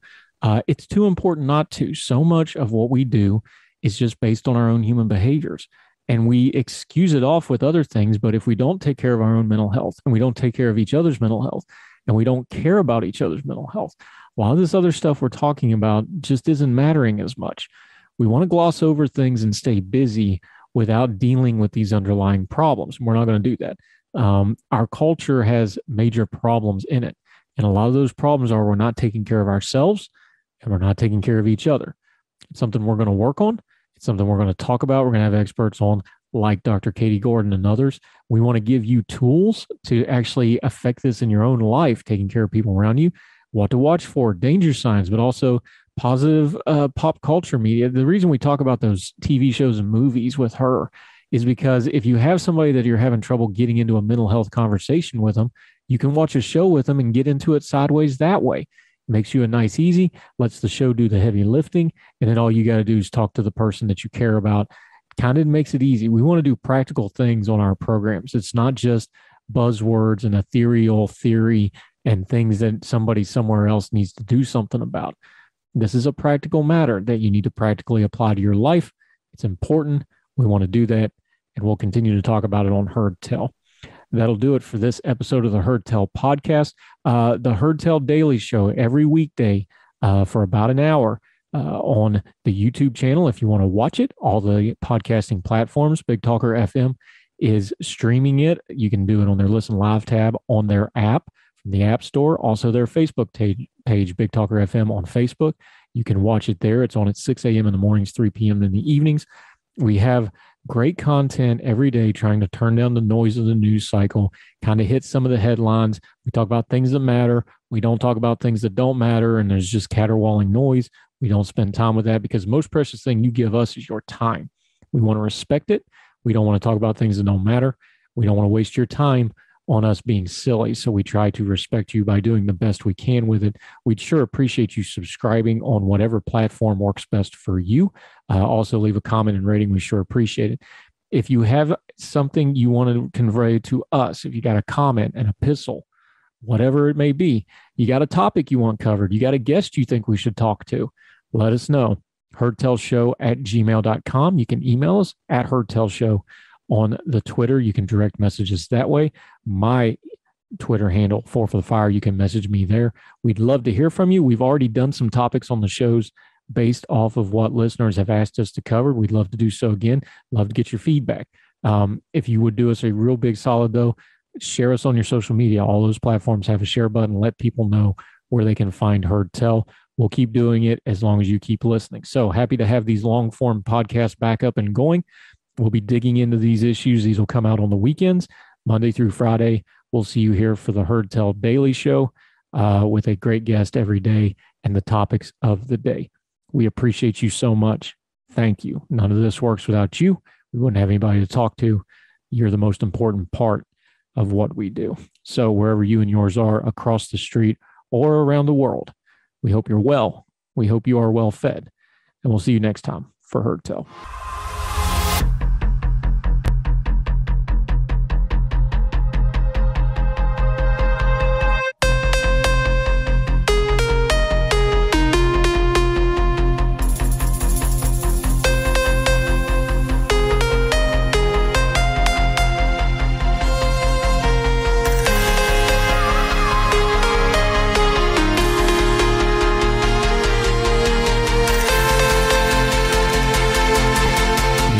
Welcome back to Heard Tell. Okay, we haven't talked about Afghanistan lately, but we need to. There's a lot of stuff going on over there. It's almost the 1-year anniversary of the pullout of America and the other allies and the mess that Kabul became. Friend of ours from over in India joining us. He has a great piece out in International Policy Digest. Prathamesh Yamul joining us from India. How are you, sir? Appreciate your time today. Hello, I'm pretty well. Thank you for having me here. I'm thrilled to have you. Okay, let's just start because let's be adults here. Most of the world stopped paying attention right after the Kabul fell. Everybody got upset. They were mad for about a week or two, and then everybody worldwide moved on. Pick up the story from there because for the people of Afghanistan, and Afghanistan's population doubled over the 20 years of the American war there. Pick the story up there. What happened after that kind of led us up to what's going on now a year later? So basically, after the fall of Kabul, the Taliban managed to take over most of Afghanistan, there was an attempt by members of the previous democratic government, such as the Vice President Amrullah Saleh and Ahmed Massoud, who was, I guess, a military commander. He was son of the famous Ahmad Shah Massoud. There was an attempt by them to put up resistance in the Panjshir Valley, it's, I think, north of Kabul, as far as I remember. And there was an attempt to put up resistance there, which didn't last for too long. They weren't that well supported. They were surrounded from all sides. And after that, for the most part, the Taliban was able to take at least military control of the country. But what they haven't been able to form a government or an administration in the strictest sense.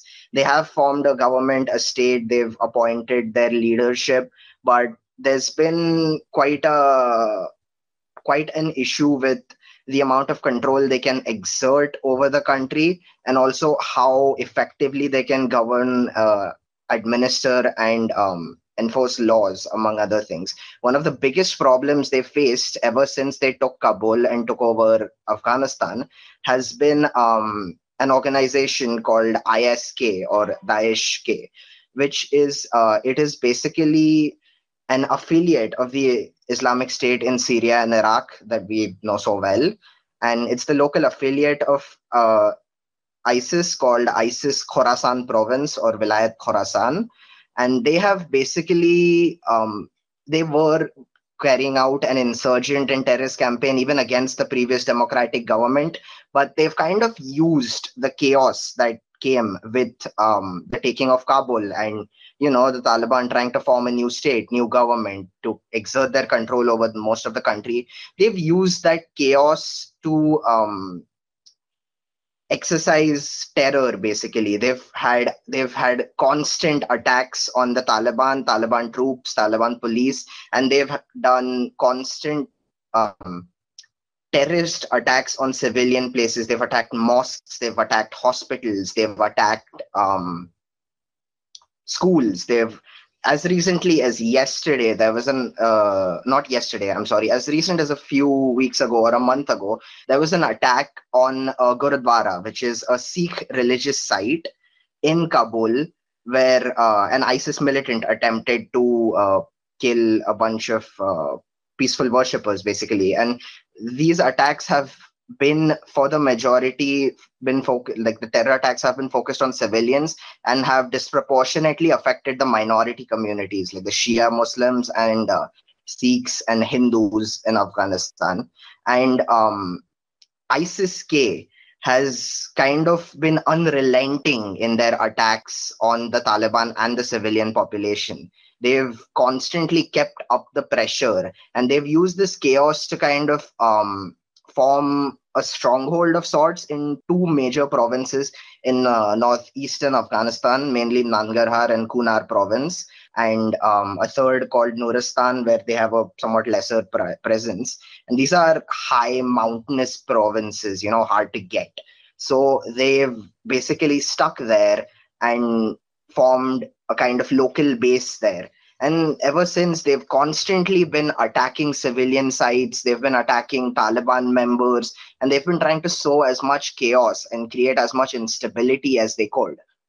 And basically, that's what's been going on. There have been major attacks. They've attacked Shiite mosques, they've attacked Sikh religious sites, they've attacked hospitals. I think they attacked a maternal hospital, if I'm not wrong. They've also carried out very sophisticated for the region. They've carried out very sophisticated terrorist attacks on the Afghan power grid. They've attacked electricity towers, which resulted in blackouts for large portions of Afghanistan. And they did this on a very strategic time. They did it close to the holiday of Eid.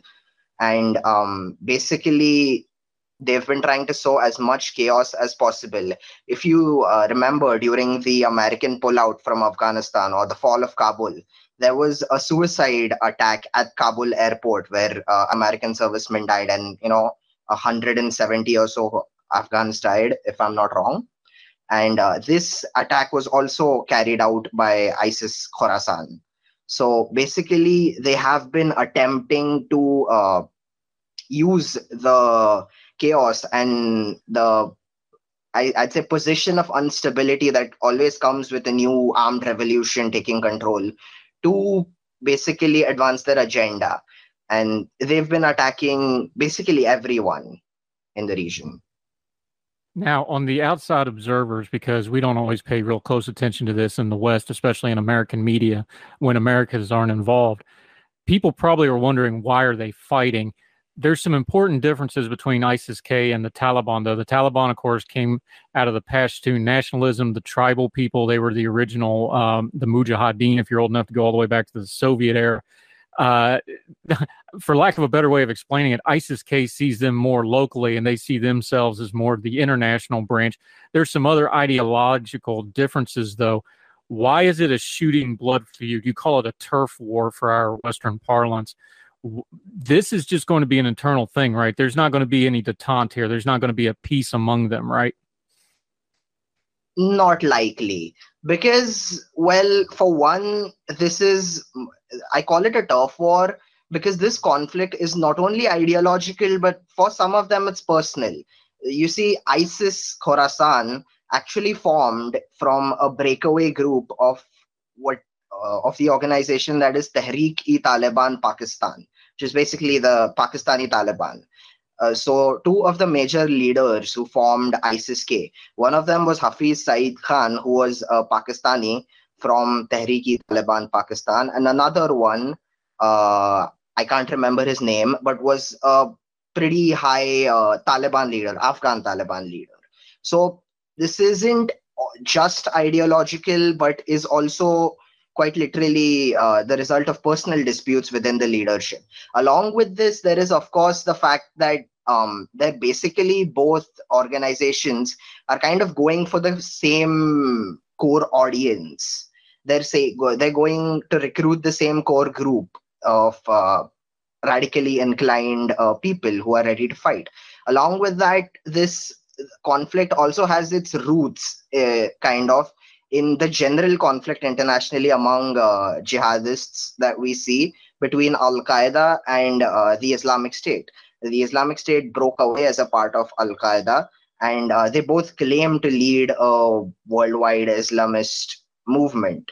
So it's partly because they're going for the same position. They're not going to have any form of detente because Islamic State claims itself to be a province. Islamic State in Khorasan claims to be a province of the global Islamic Caliphate. They will have an Amir. The Islamic Emirate of Afghanistan also claims to have an Amir as their leader. You can't have two leaders in one place.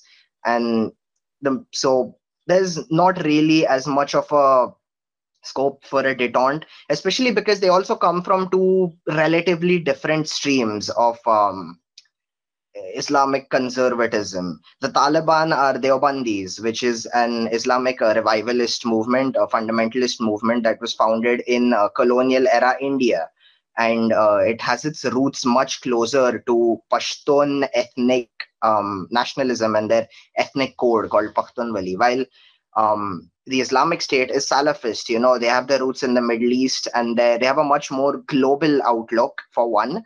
And another thing is that the Islamic State is kind of an attraction for those Islamists in Afghanistan who are not Pashtuns, like Tajiks, Uzbeks. We can see this especially because an organization called the Islamic Movement of Uzbekistan merged with ISIS-K very early on, because historically the Taliban has been a Pashtun-dominated organization, and when they ruled in the 90s, it was not a good time for a lot of non-Pashtun people in Afghanistan, and those memories still stand.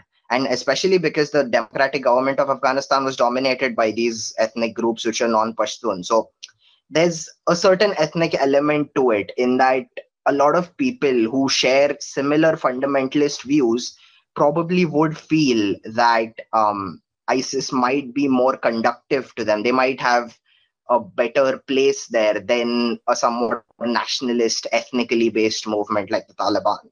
Yeah, Pratibha Jamul joining us. We're going to take a quick break. When we come back, we're going to get back into his article at International Policy Digest, how the Taliban's doing actually running the country as opposed to just being the operational forces.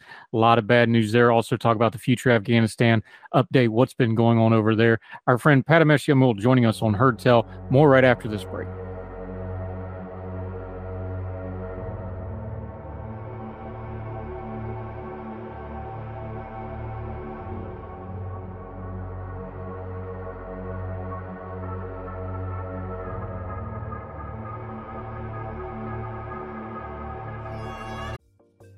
Folks, if you've listened to the Heard Tell program, you've heard our friend Gabriella Hoffman, but you need to make sure you're checking out her podcast, District of Conservation. It's a podcast exploring the nuances of true conservation efforts from DC and beyond. From topic discussions to exclusive interviews with conservation and energy newsmakers, Gabriella keeps listeners appraised of the latest news stories while elevating important voices. Listen to District of Conservation on Apple Podcasts or wherever podcasts are played.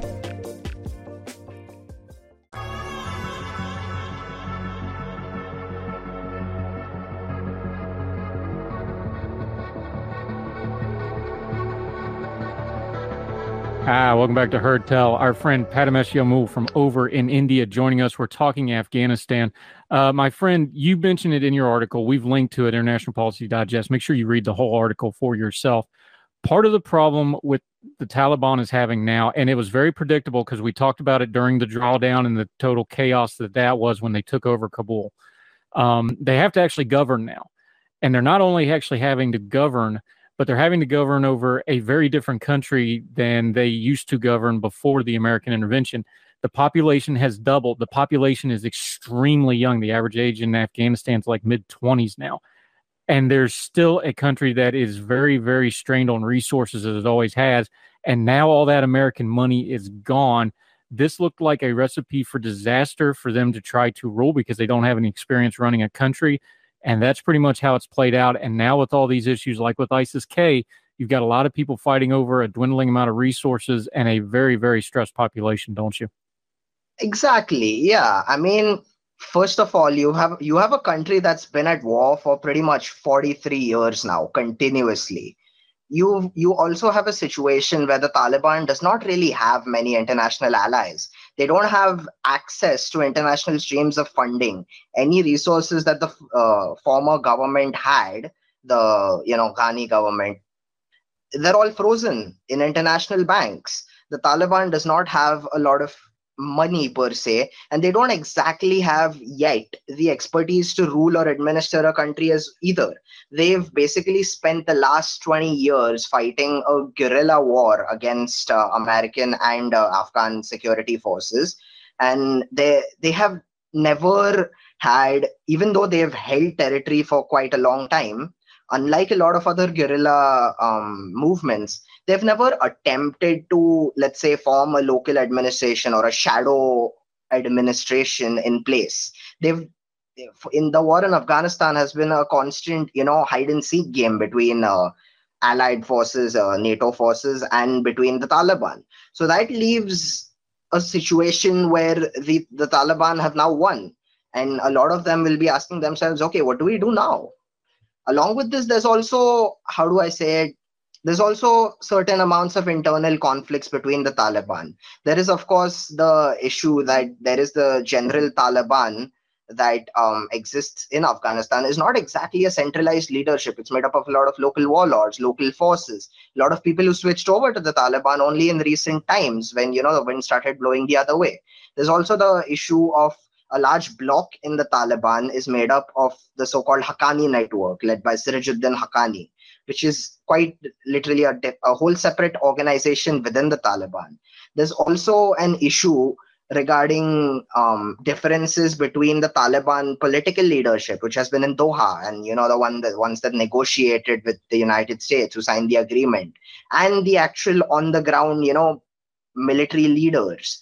And we don't know whether the military leaders would want to, toe the same line that the political leadership would. The political leadership definitely wants to rule and administer in whatever way they see administration being. But for people who have been at war for longer than their whole lives, it raises a question of how do you ease them into a civilian peacetime administration. In a country like Afghanistan, where conflict is so prolonged, there's not much left to get money from. There's not much sources of funding left for reconstructing a government. Along with this, at least as of yet, we have not seen the Taliban try to moderate their stance on any of their major issues. And this means that, the international community is not going to help them that much either. Right. And things. I'm sorry, Patamesh Yamil joining us. Part of the reason they cannot get the international community, though, is not just their own brutality. As predicted, they did the massive crackdown on girls and women. You addressed it in your article. Let's just be honest here. People that have spent years as guerrilla fighters, they have a rigid ideology when it comes to women and minority groups and other folks and other religious groups. They're really in a corner here that they're never going to really get international recognition unless they have some dramatical revolutionary change in how they do things. Is that still the stance? Because we saw the crackdown on women and girls in schools and all that. Is there any hint at all that they're ever going to change? Because I'm very skeptical that they will. I don't think so, honestly. And, recent events have given us even more food for thought in the sense that in around 3 days ago in Kabul, there was an American drone strike that resulted in the death of Ayman al-Zawahiri, who was the longtime leader of Al-Qaeda, the second most important person in Al-Qaeda after Osama bin Laden. Now, one of the major factors in America signing a deal with the Taliban was that the Taliban promised in their Doha agreement in 2021 not to support Al-Qaeda, not to allow them presence in Afghanistan. And they've clearly broken that. So not only are their policies not conducive to an international, let's say, acceptance, not only have they broken an international agreement, now it's very clear that they were housing the most important Al-Qaeda leader in their capital nonetheless. And they have not denied it. They have in fact called this an American attack on their sovereignty. And of course, that's a different debate. But the point that comes here is that they've basically made themselves even less ideal as a partner in international eyes. And now that they've also been harboring the leader of probably world's most infamous terrorist group, it's just worse. Patamesh Yamil joining us. Let's talk big picture for just a second. We know what happened. We know what a mess Afghanistan is. Talk about the people of Afghanistan, because we just talked about it. The population has doubled. This generation didn't live under the Taliban previously, almost any of them. They are now. You ended your article on kind of a down note of the real story here is this is a country that has suffered immensely, and they're going to continue to suffer, and they're going to have even more chaos. Is there any hope for Afghanistan at all right now? Because something like the Zahawi strike, that means even less America paying attention, because obviously they had a network to make that happen. They had to have, some inroads. They're probably going to care even less now that you don't have something like that to go after. The world is not paying attention to this. We're 1 year removed from Kabul falling. You can't find Afghanistan in the headlines. Are they just doomed to another couple decades of this mess? Is that where we're at with this? I mean, it's likely. Now, the issue with ISIS Khorasan is that the Taliban has been trying to deal with them. They've been trying to deal with them in a military and counterinsurgency sense. But the Taliban has been, for lack of better phrasing, has been using an approach that can be described as, every problem is a nail if you have a big enough hammer.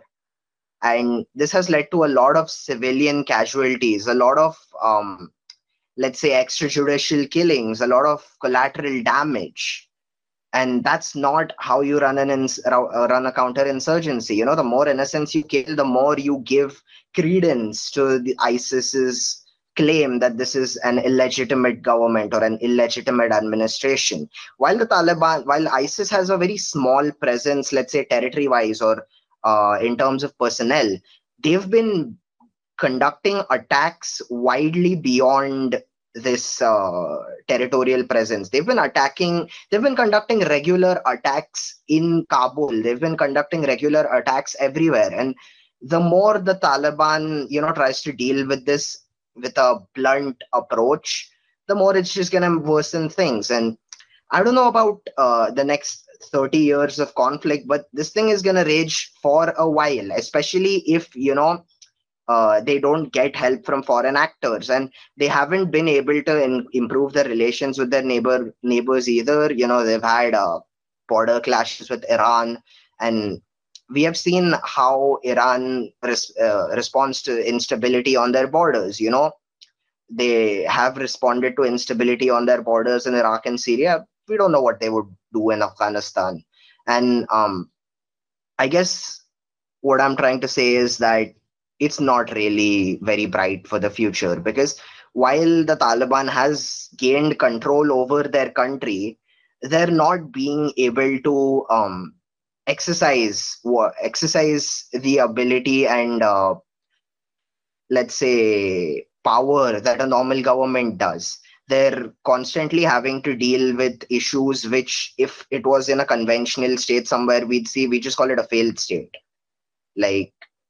So basically, for the next at least 5 or 10 years, I see maybe this conflict simmering down a bit in 5 years or 10 years, but it's very rough because ISIS has shown that you can take their territory, you can kill their militants, they'll just have more. And the thing is, they don't need a lot of people to carry out the kind of attacks they are carrying out. And another major issue is that ISIS Khorasan is operating in the provinces bordering Pakistan, and they have a major presence in Khyber Pakhtunkhwa, which is the province of Pakistan which borders Afghanistan. So this becomes a transnational problem, and the border around those areas is very porous. So there's a lot of highland, mountainous territory which the Taliban will find it very hard to exercise an effective counterinsurgency operation in. Now, the other option then defeating them militarily is coming to terms with them. And I feel it might be a possibility for Taliban, but as said before, they have too many differences for them to properly come to terms in an agreement. And I just see this conflict getting worse for the next couple of years because the Taliban is not being able to exercise effective monopoly of violence in their country.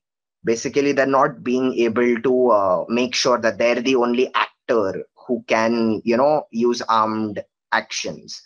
And as long as they aren't able to do this, they're basically all going to operate as a failed state. And I don't see that changing for quite a while. Yeah, oddly enough, the same things that allowed them to operate for decades and come to power themselves is now limiting their ability to stay in power and keep stability. Prathamesh Yamul, great stuff today.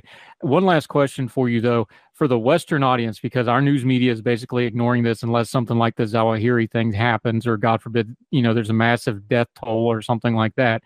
What's a good way for folks to keep track of what's going on in Afghanistan? What should they be watching for? Because there's always going to be these little clashes. What should the Western audience and the American and English-speaking world audience be watching for that something is changing or something is getting better or worse over there? They should be watching for, honestly speaking, this conflict for now has been very steady. It's been very, for lack of a better word, it's been consistent, but consistent in a negative way.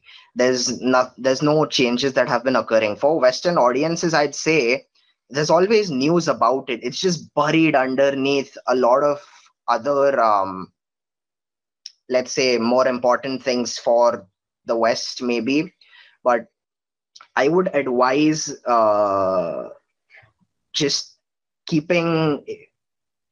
being informed about what ISIS does and what ISIS says, because as with the Middle Eastern ISIS, they're very vocal about what they're trying to do.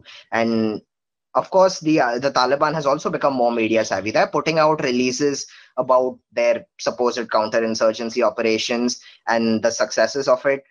I would try to look for the impact on the civilians. The moment you see the impact on civilians lessening, you find out that there's some kind of solution coming up. But unfortunately, for now, it's not like that. Just recently, in something that's more closely related to my location, there's been a relative mass exodus of Afghan Sikhs leaving the country and fleeing to India because it's simply not that safe anymore. Because there's ISIS targeting them, the Taliban is not going to help them out that much. They're infidels for the more radical members of the Taliban. So, you have a community in the few hundreds of which there are scores fleeing back to India. And of course, while I'm happy they have a safe haven here to come to, it's also sad that they have to leave homes which they have occupied for centuries. And it just shows that, the most important thing here is the civilians. And until we see less civilians being affected, it's not going to get better.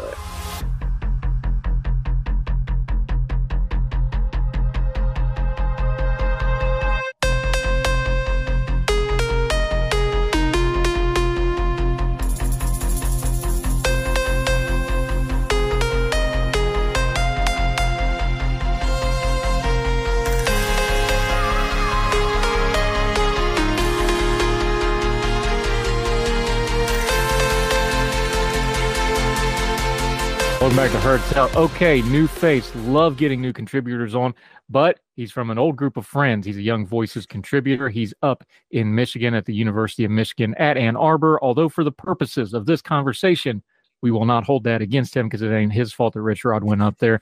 Karim Rafai, how are you, my friend? Thank you so much for joining the program.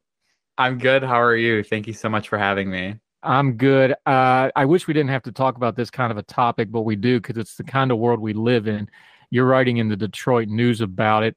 I want to preface it with this because you've already wrote this piece a few days ago.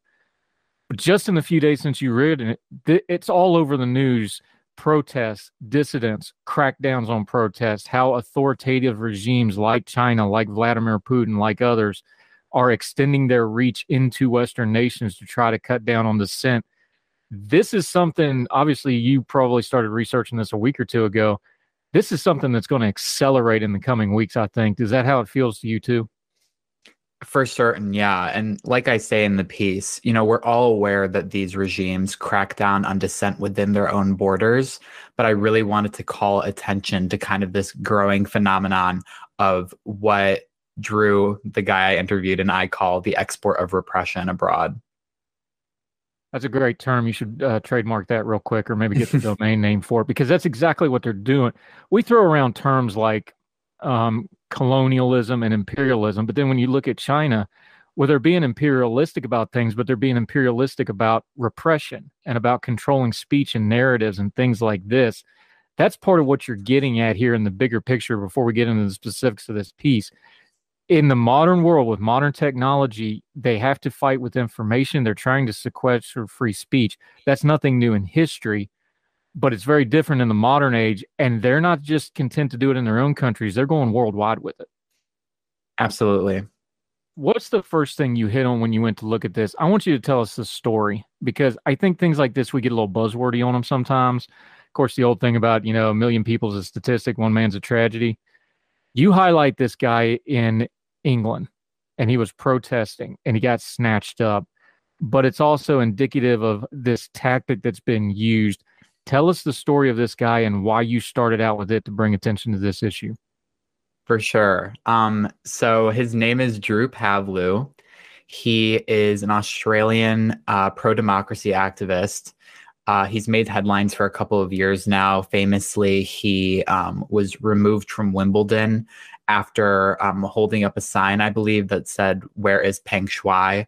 That famous Chinese tennis player who lodged sexual assault allegations at a top CCP official.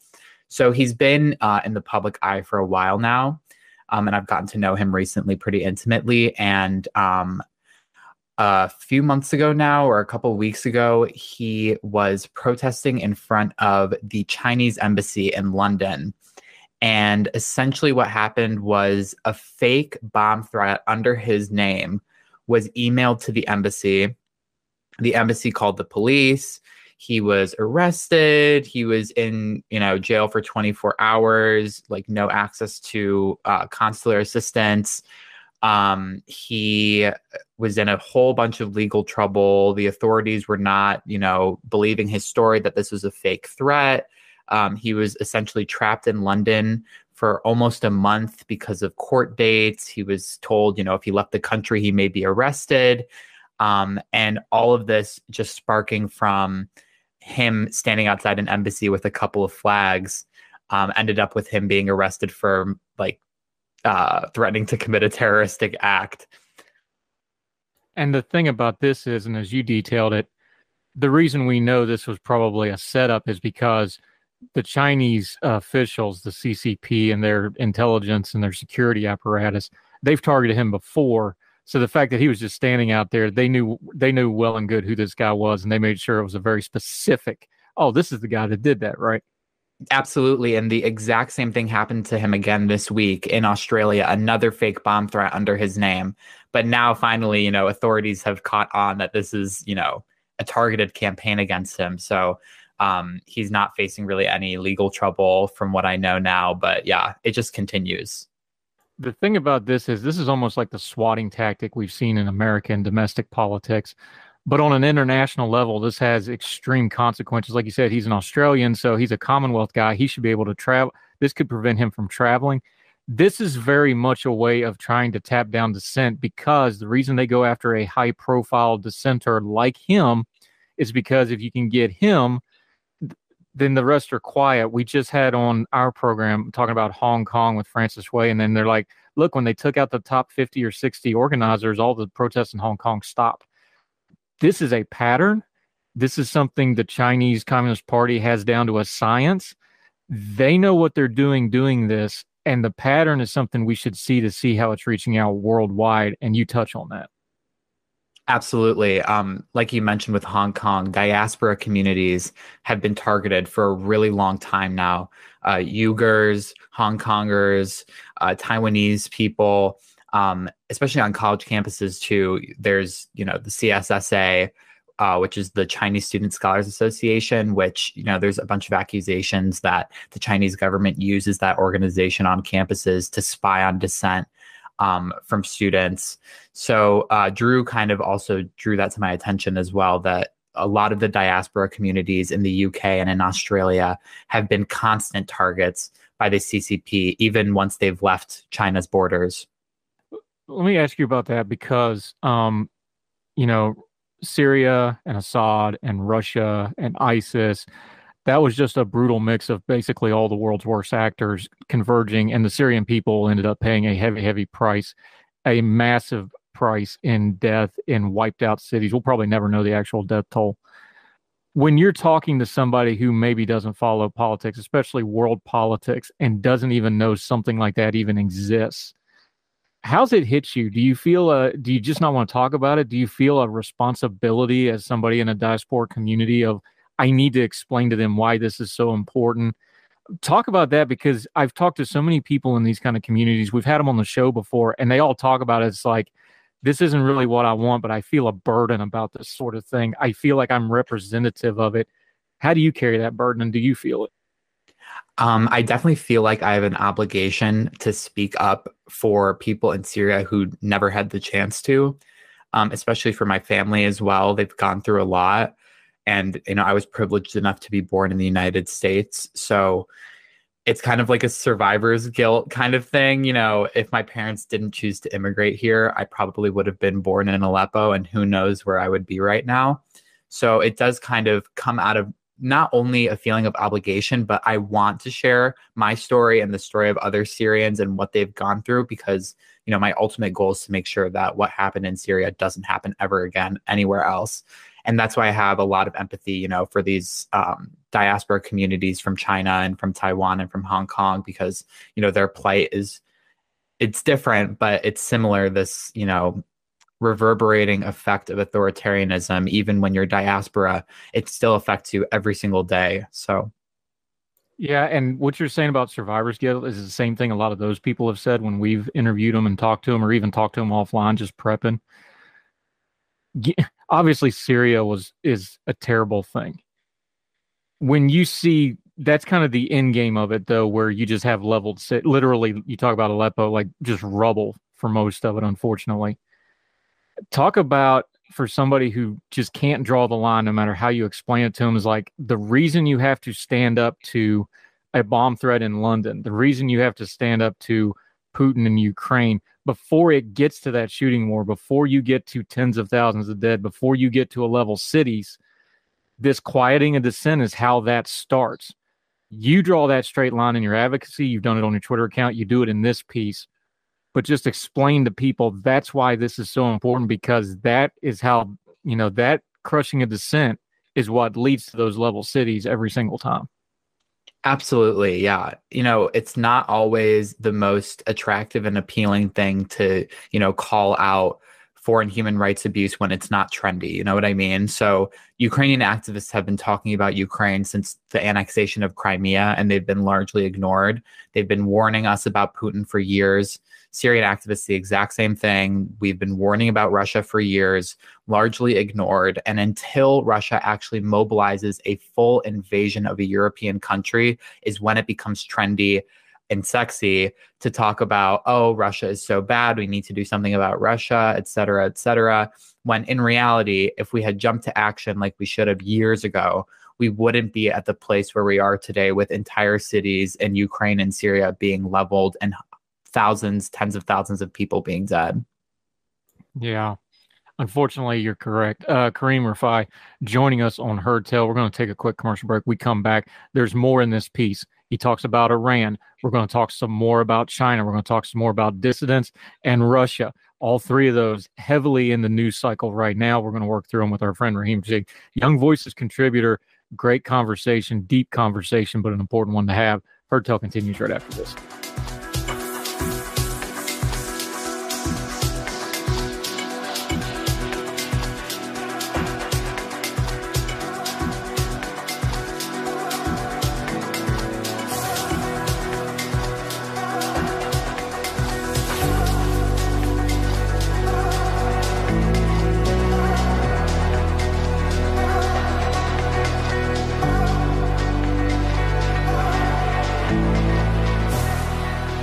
Welcome back to Heard Tell, continuing our conversation with Kareem Rifai. He's up in Michigan right now, but he's talking about dissent, talking about authoritarianism, talking about protesting them and the very real cost that protest can have. On that vein, we've got it right in the news right now as we're speaking, really, in Iran. We have massive protests, the death of a woman at the hands of the morality police, they call it. She died in custody, and especially the women and others are protesting back. They're getting killed in the streets for it. We've seen this before in 2019. We've seen it before other times in Iran where they'll do this really brutal crackdown. When you're talking about dissent and how important it is and protesting, how's it hit when you see something like this? Because, let's be honest here. Sometimes protesting gets a little performative, and there's actually a protesting industry. But when you see this kind of bravery, women ripping off their hijabs and cutting their hair in public and this sort of thing, boy, that really hits home on how important this stuff is to me. How's it hit with you, though? Absolutely. I mean, they are the peak of bravery. People standing up in regimes as repressive as Iran's and, openly flouting, the most repressive laws. It really is inspiring. And that's why in this article, I talked to Drew specifically about Iran and the silencing of dissent in Iran and abroad. And the case of Masih Alinejad, who is a Iranian women's rights activist here in the U.S., who faced not even her first assassination attempt a couple of weeks ago. I mean, it really has come full circle that, just a couple of weeks after the assassination attempt of Masih Alinejad and also Salman Rushdie, that we have these mass protests in Tehran. compare and contrast those two because hers you heard almost nothing about. And I watch a lot of news and I heard nothing about it. Rushdie obviously got international headlines. Of course, he's been under a Fatah for 40 years now. So that one got a lot of headlines. Why do you think certain ones of those hit the headlines and certain one of them don't? Now, also, Rushdie's was on video, so that's part of it, to be fair. And he's a much higher profile. But the core problem, what the Iranian regime was trying to do there, it's the same thing, isn't it? Exactly. So it doesn't matter how high of a profile the person is. We need to be paying attention to every act of Iranian-sponsored terror on our soil, whether it be a famous author like Rushdie or a prominent activist like Masih Alinejad. We need to be paying attention to Iran's actions on our own soil. It's a violation of our sovereignty. It's a violation of our freedoms. And it's honestly egregious that an Iranian American activist, she, I believe, is an American citizen, is at threat of being gunned down in her own home in New York because she said something negative about a regime thousands of miles away.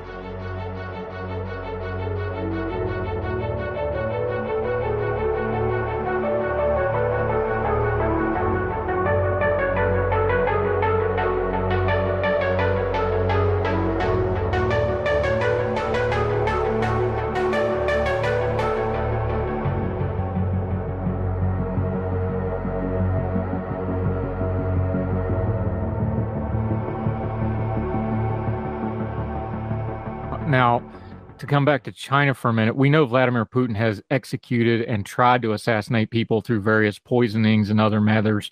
We know the Iranians have been doing it for decades. The Chinese are more subtle about this, but it's no less wicked and evil what they're trying to do with dissent. Their methods are different. Like, Russia invaded Ukraine. China's trying to do this, economically and influence-wise. They don't really want a shooting war. They because it's bad for business. But the spirit of authoritarianism, the same problem, the same human rights issues, it's all there. It's just wearing a different coat and using a different method, isn't it? Absolutely. You're right. It's a lot more covert on the end of China. I think the bomb threat, the faux bomb threat in the case of Drew Pavlou is, one of the more open flouting of their anti-democratic activities abroad. But like I talked to Drew, most of their action is covert. So they have, people on college campuses reporting to them about Chinese students who are, talking about Tiananmen Square or criticizing the CCP. They have professors we've seen in the past few years that are conducting academic espionage. They're a lot more covert about it. They're not like Iran sending assassins to people's doors in New York City. Now, you talked about talking to Drew about his struggle. You also talked to a Chinese-Australian dissident, Vicky, I'll let you pronounce the name because I'll butcher it too, who's been the subject of Chinese state media smear campaign and serial harassment. I got to imagine, although the case is different and the methods are a little different, boy, it sure sounds like a lot of the same things because the way you harass and crush dissent is pretty universal, isn't it? Tell us about her story like you did with Drew. Put a human face on that one. I didn't speak with Vicky, but Drew is a close friend of hers. She's a pretty prominent anti-CCP activist who has been relentlessly harassed by agents of the CCP. Her personal text messages being publicized on Chinese social media, her personal devices being hacked, just systematic harassment. There's no other way to describe it. I can't even imagine being in the situation that she's been in. But yeah, her story is just one of many that Drew shared with me of Chinese diaspora communities and Chinese dissidents being relentlessly targeted by the CCP apparatus abroad. Yeah, you also made a point to kind of draw these desperate threads together. The wannabe assassins of Rushdie and Alinejad, they're going to be brought to justice because they were caught. They were literally caught in the act. But when it's the CCP calling in a bomb threat, when it's them crushing dissent, when it's them using things like diplomatic immunity to cover their actions in foreign countries, we're not going to get a quick, clean justice in that way. So how do you fight back against it? Absolutely. And I draw this I draw attention to that in the piece because we need to start holding these regimes accountable for crimes they're committing essentially on our soil and against our own citizens. It's not enough to just prosecute their agents. We also need to start holding the governments that are the ones funding and sending these people out to harass American and Western citizens. That needs to be something that we peg to our diplomacy. How are we going to negotiate deals with someone like, Raisi in Iran when he's sending assassins to kill random American citizens? It's absurd. Yeah, and the reason we don't do that is because, Iran is obviously a player in the Middle East trying to always keep that delicate balance going. We know the issues with them in Israel. We know the issues with them and the Saudis. It's a complicated thing. So that balance buys them a lot of their human rights violations. China buys theirs economically. People are afraid to upset. They want to do business with China, so they buy theirs economically. You just mentioned the president of Iran. We just had the incident in New York City.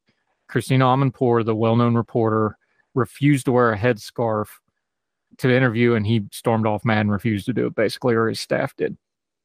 That doesn't sound like a big protest compared to the economic stuff and the human rights stuff and peace in the Middle East. But what you're saying, little things like that publicly to leaders that make them lose face, which is something they do care about, I think that does matter. How does it land with you, though? Absolutely. I'm more enthusiastic than anyone to see the now mainstreamed upheaval against the Iranian government right now in the US. And I hope it lasts because we can't go weak. There's no more time for weakness. Too many people have died at the hands of the Iranian regime for us to take a step back and give them a boatload of concessions.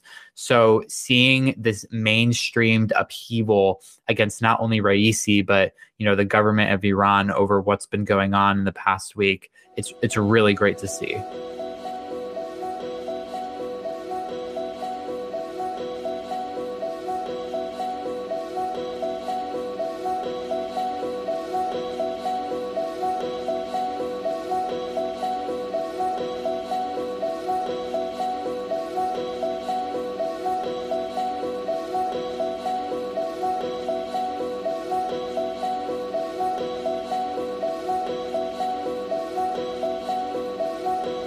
Welcome back to Heard Tell. He's one of our favorites because he's sharp. He's up and coming. He's been all over media lately. He's been doing it. We're going to link to all his stuff. James Ranowski, always great to have you back, our friend. How are you? I'm doing great, Andrew. Thanks for having me. Man, you cover tech and stuff, so boy, howdy, is business a booming for you, my friend? Yeah, it's always busy in the world of technology, especially now that Elon Musk is full-throated into it outside of just Starlink and Tesla. Now he's into the social media stuff, and we're all just along for the ride. Yeah, we'll talk about Musk for the most of this, but I wanted to ask you a big picture question first before we get into it. Yeah. We now know the Republicans are going to have the majority in the House, but not much, 5-6 seats, somewhere in that neighborhood. They're going to wind up with about 219. I also talk to you a lot because you pay attention to these hearings that get headlines, but people don't really pay attention to the ins and outs of it. We've talked about it over and over again. Tech companies, big tech regulations, social media, all these things. We're going to have hearings like we always have on them. They're going to pull them up there. The Republicans are going to be in charge of them instead of the Democrats now, like the last 2 years.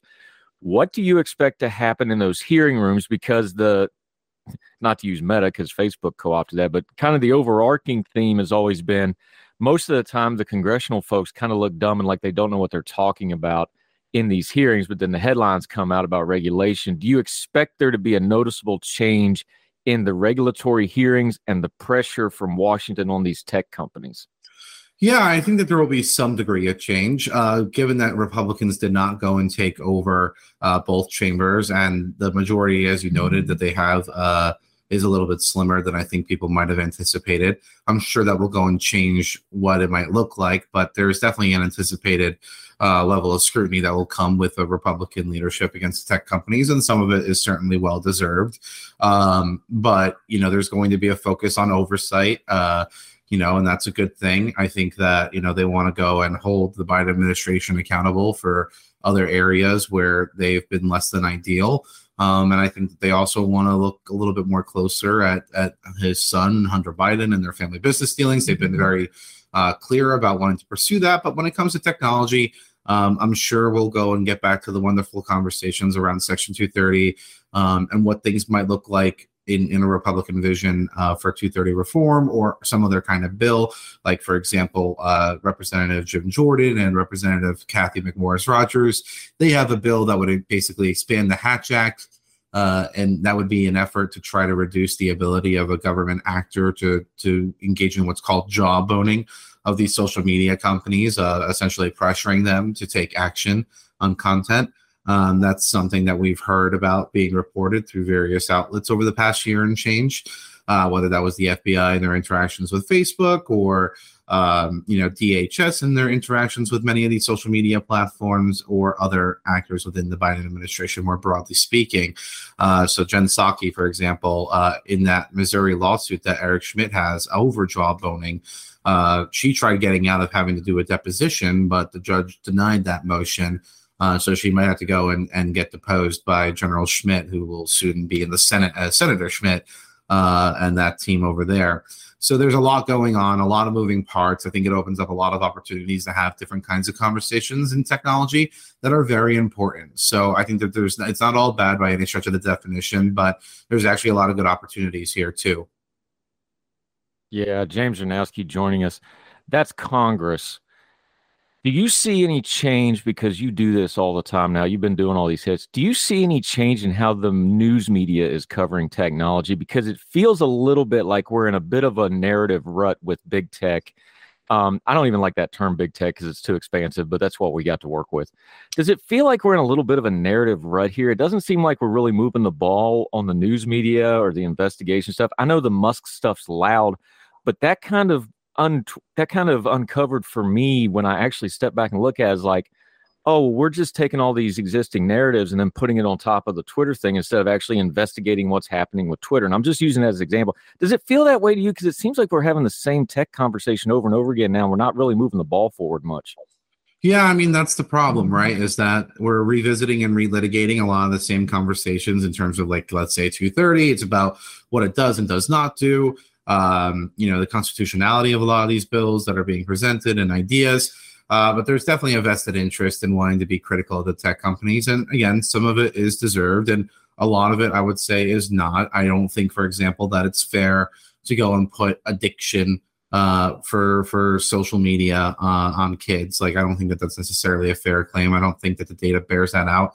I think that there's a lot of focus on the negative because negativity sells, unfortunately.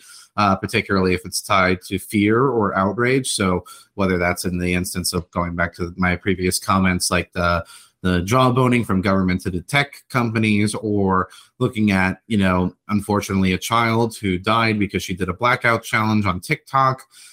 There's a lot of things that are happening, and none of them are great. But to go and put it at the feet of social media, I think is grossly inappropriate too. So I think that there's conversations that have to happen. But we also need to go and shift how some of it is being talked about and get to the root causes of what some of these issues are and what kinds of things we can do as a society to go and tackle some of those issues, because there are things that technology companies can do. And unfortunately, I don't like the big tech thing either, because I actually think that it lends them too much credence in that, they're these all powerful beings that can go and control so much. And yet, Twitter is a company that just got bought out by Elon Musk, and Meta's shaved $800 billion off of its market capitalization. So these companies are nowhere near as powerful as people would like to think, and they're making mistakes, and they can't really go and solve all these problems on their own. So I think that there's room for us to have conversations about other angles where we can go and tackle teen mental health or addiction or other kinds of problems that we're seeing pop up. Yeah, James Janowski joining us. You just mentioned it. There seems to be a little bit of a shift on the business side. And this is one of the reasons I like talking about you, because you don't just talk about the content side. You understand the business side of this stuff. Amazon doing some paring back on their, what we used to call the enterprise side of a corporate business. I don't know if they use that term anymore, but the computer side, the technology side, drawdowns, drawbacks, stunting their own growth a little bit, doing some layoffs. Other tech companies, we've seen kind of an adjustment. What's going on with that? Is it the post-COVID era where everything got more online and now this is kind of a natural adjustment back? Look, trees don't grow to the sky is the old stock thing. Is Amazon just kind of reaching the cap of what it's going to be as a company? As big as it is, there is going to be a limit on it. What do you make of those kind of headlines in the tech space that we're seeing this? It's not a loss really, but it's more of a stunting of growth and some jobs paring back. But it's noticeable when it's one of the biggest companies in the world in Amazon that had exponential growth before this. Yeah, I think that's a fair question. And I think the reality is that when you look at the past few years, the COVID certainly played a role, especially with lockdowns. Everybody had to basically go online, which meant that a lot of their basic activities were shifted online. So these companies had a lot of money flowing into them as a result of that, by no fault of their own. And they invested to go and support that growth that they had. And now that we're out of the pandemic, or we're at least, putting it in the rearview mirror more so day by day, the problem becomes that basically these companies are realizing that they might have over invested or over allocated resources in these ways. So like Meta went and laid off 13% of its workforce at 11,000 jobs. Amazon laid off 10,000 jobs. You had Twitter basically lose well over 50% of its employee base by now. And if you added up all the different jobs that have been cut back in the tech industry in the past year, more or less, it adds up to well over 120,000 jobs that have been lost, which is larger than the dot-com bust back in the day during the early era of the internet as well. So I think that there's a lot of readjustment going on right now. Part of that's due to COVID, part of that's due to bad investments. Even Disney is going and paring back and expected to do some layoffs. CNN is expected to do some layoffs. So everybody's feeling the pinch, right? And part of that's also due to the policies that were enacted during COVID that had led to a lot of inflation, which meant that access to capital was a little bit harder and more expensive. And then companies aren't as willing to make those investments when the cost of capital is a lot higher, right? So I think that there's a lot of factors going in here. Yeah.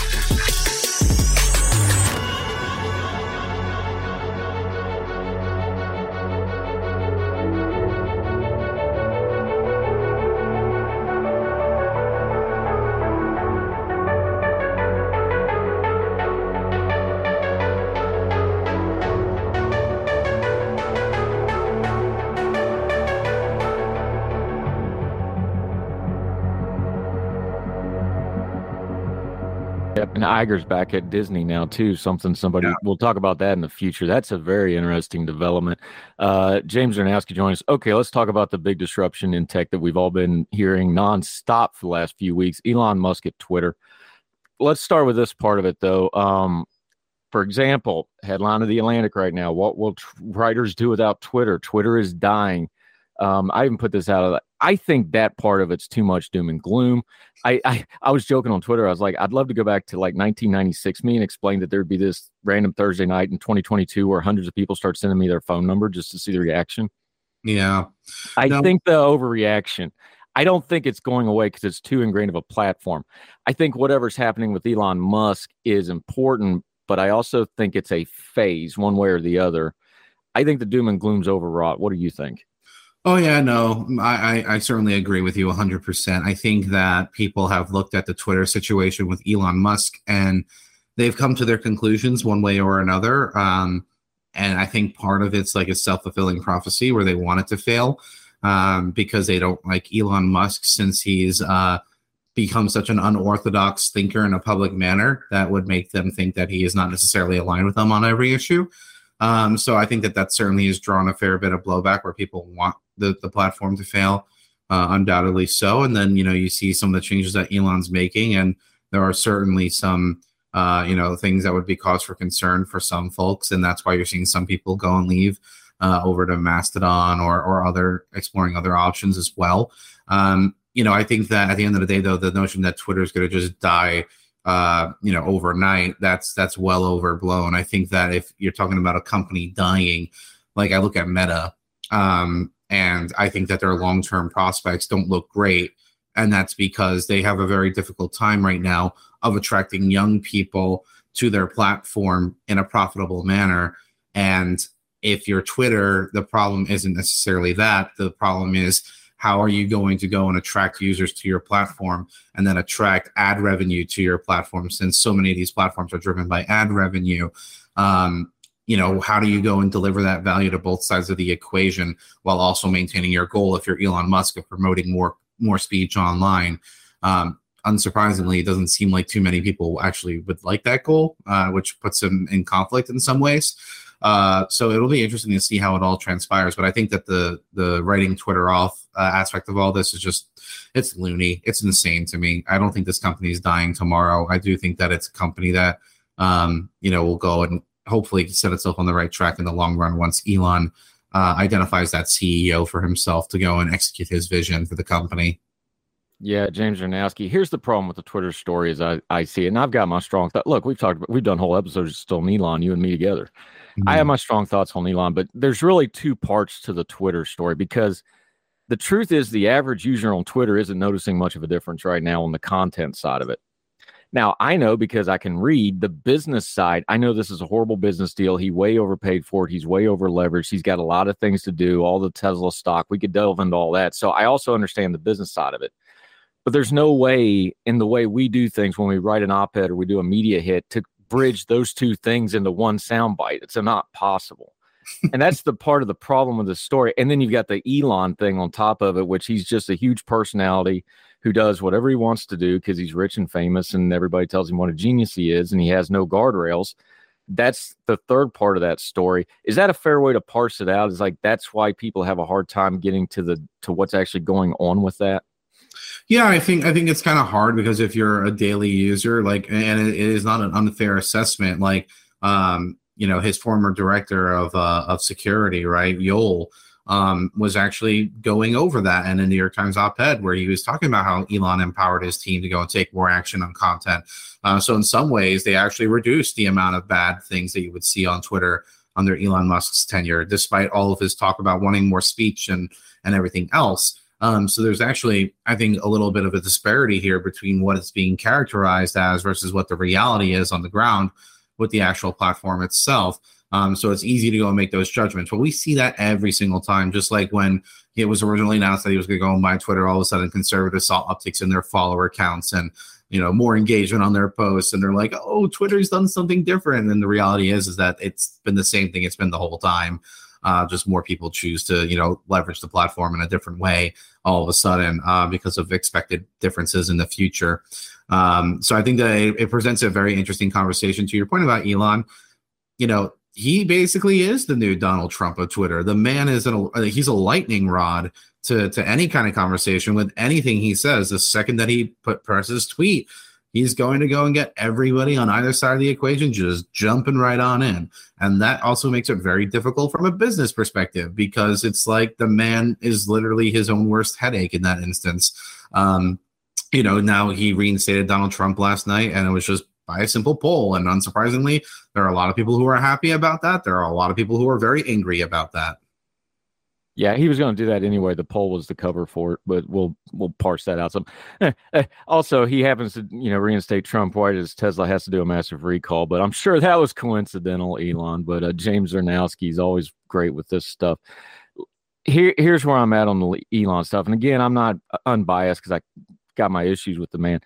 I think this was inevitable. We even talked about this back during the very long run up to him purchasing.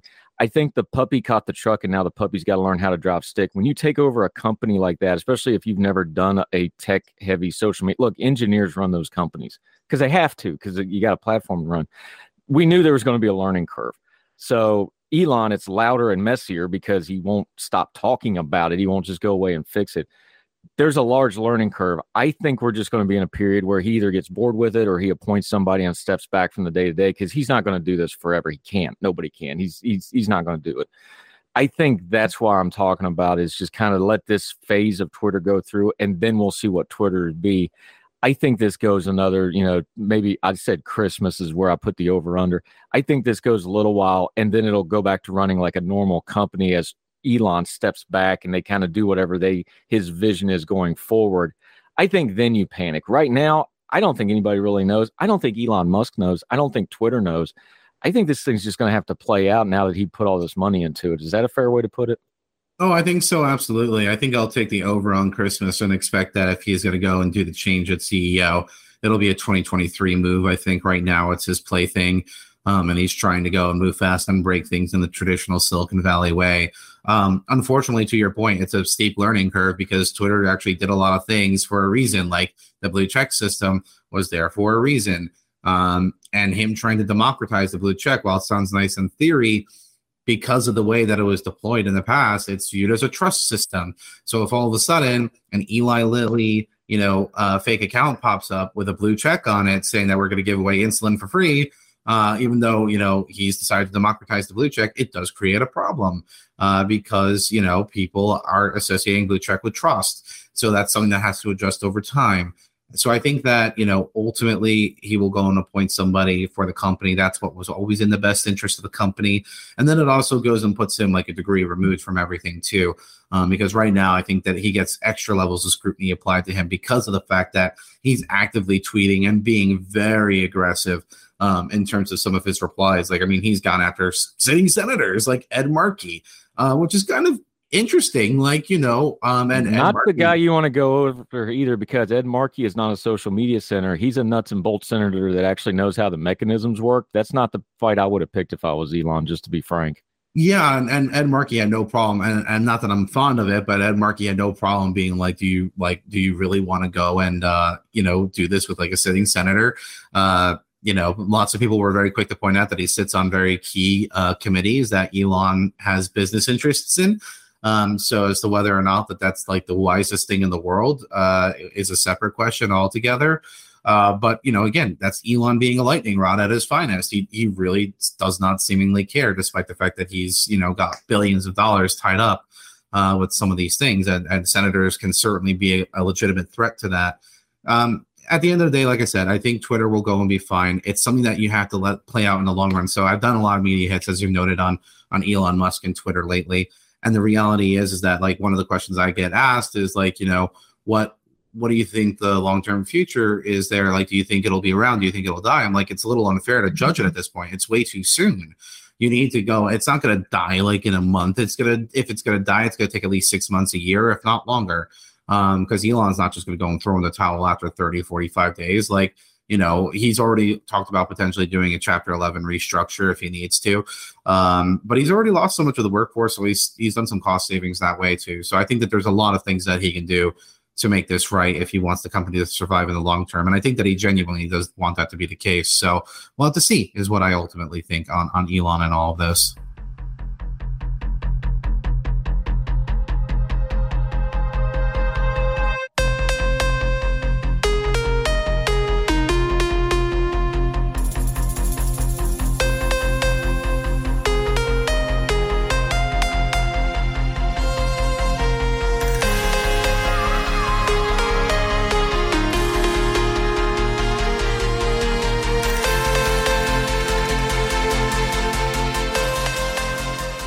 James Chernowski, I've got to ask you about it because it's a bubbling story that we're going to be hearing about for a while. It happened right as the election happened. I think buried it a little bit more.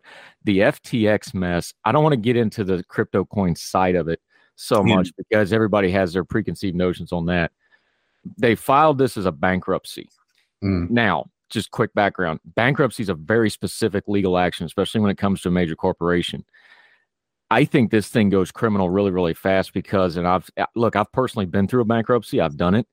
I've talked to a couple of our lawyer friends. Like, their paperwork was so sloppy they can't even do the bankruptcy, is what I'm hearing from people that know. That's how bad this. People are like, well, is this like Enron? I'm like, no, this is multitudes worse than Enron. Enron had records. There's not even records for most of this stuff. Just for people who don't follow that space, because it is still a niche space as much as our Bitcoin friends want to be.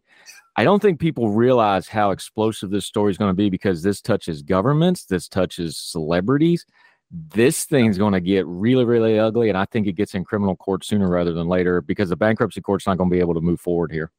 Yeah, and I think that this is a case where like the technology and the fact that it was so niche kind of covered up what was already existing bad behavior from these actors at FTX.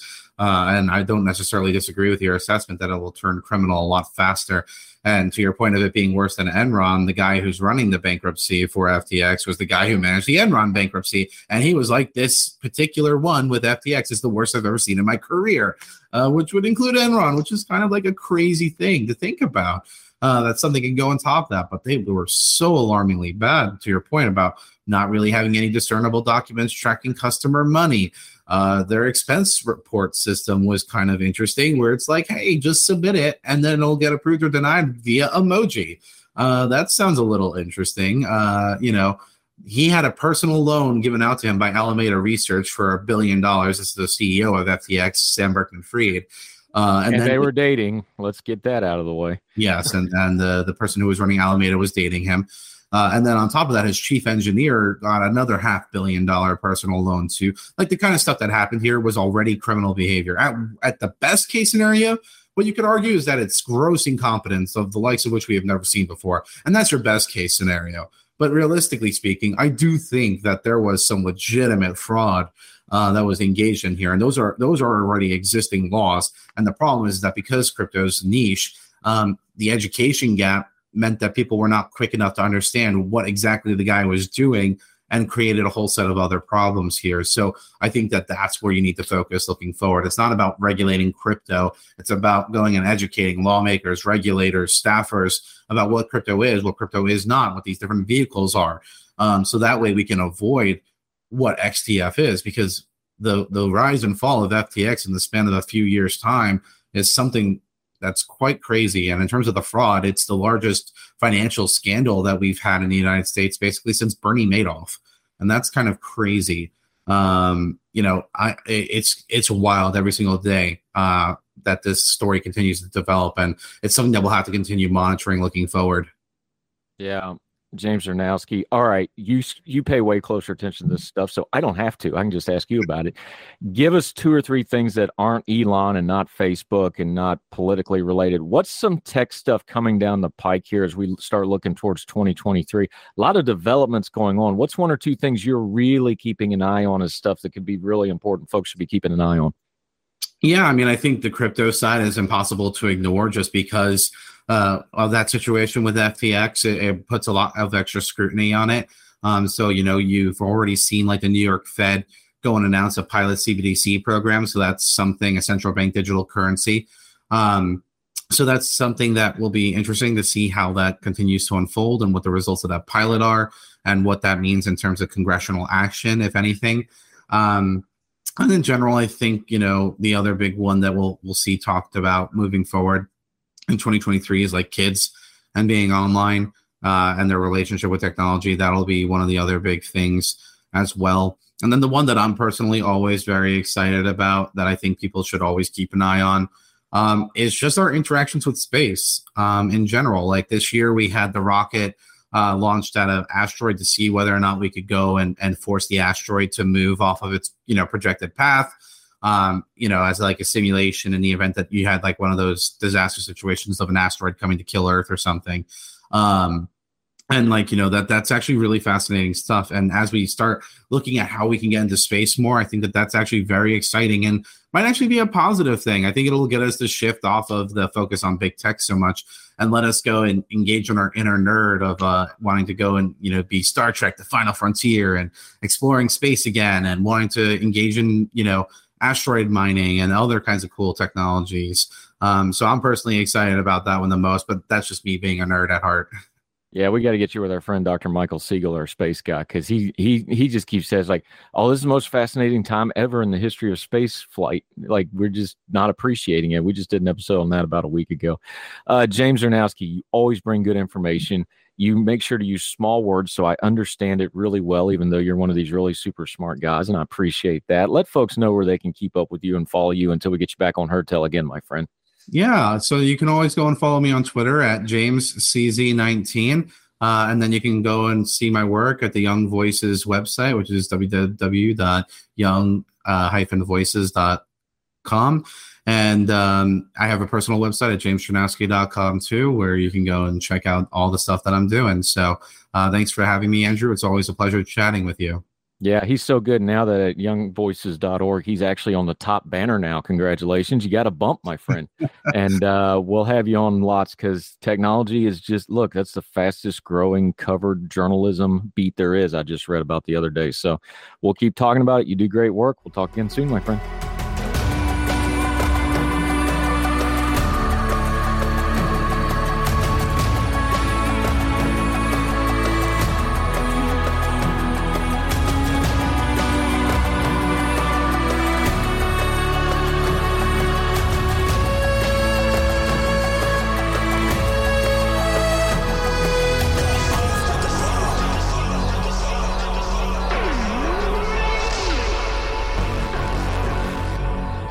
Oh, welcome back to Heard Tell. Okay, she's back. Been a minute since she's been here, but we always enjoy talking to Leslie Corbally. She's another one of these great Young Voices contributors we have. She works for Libertas. You say it differently than I do because you're smarter than me and went to college and all them sorts of things, so you can explain it to the folks. We're going to talk a little bit about big tech and regulation today. Leslie, great to see you again. Thanks so much for having me back on. Oh, anytime. It's a pleasure. I think we need to do a little background here because tech has become like a lot of things in culture and politics. It's become real buzzword heavy. Everybody just, Facebook's doing this. And of course, Twitter's eating everything up right now. There's some background we got to get through here.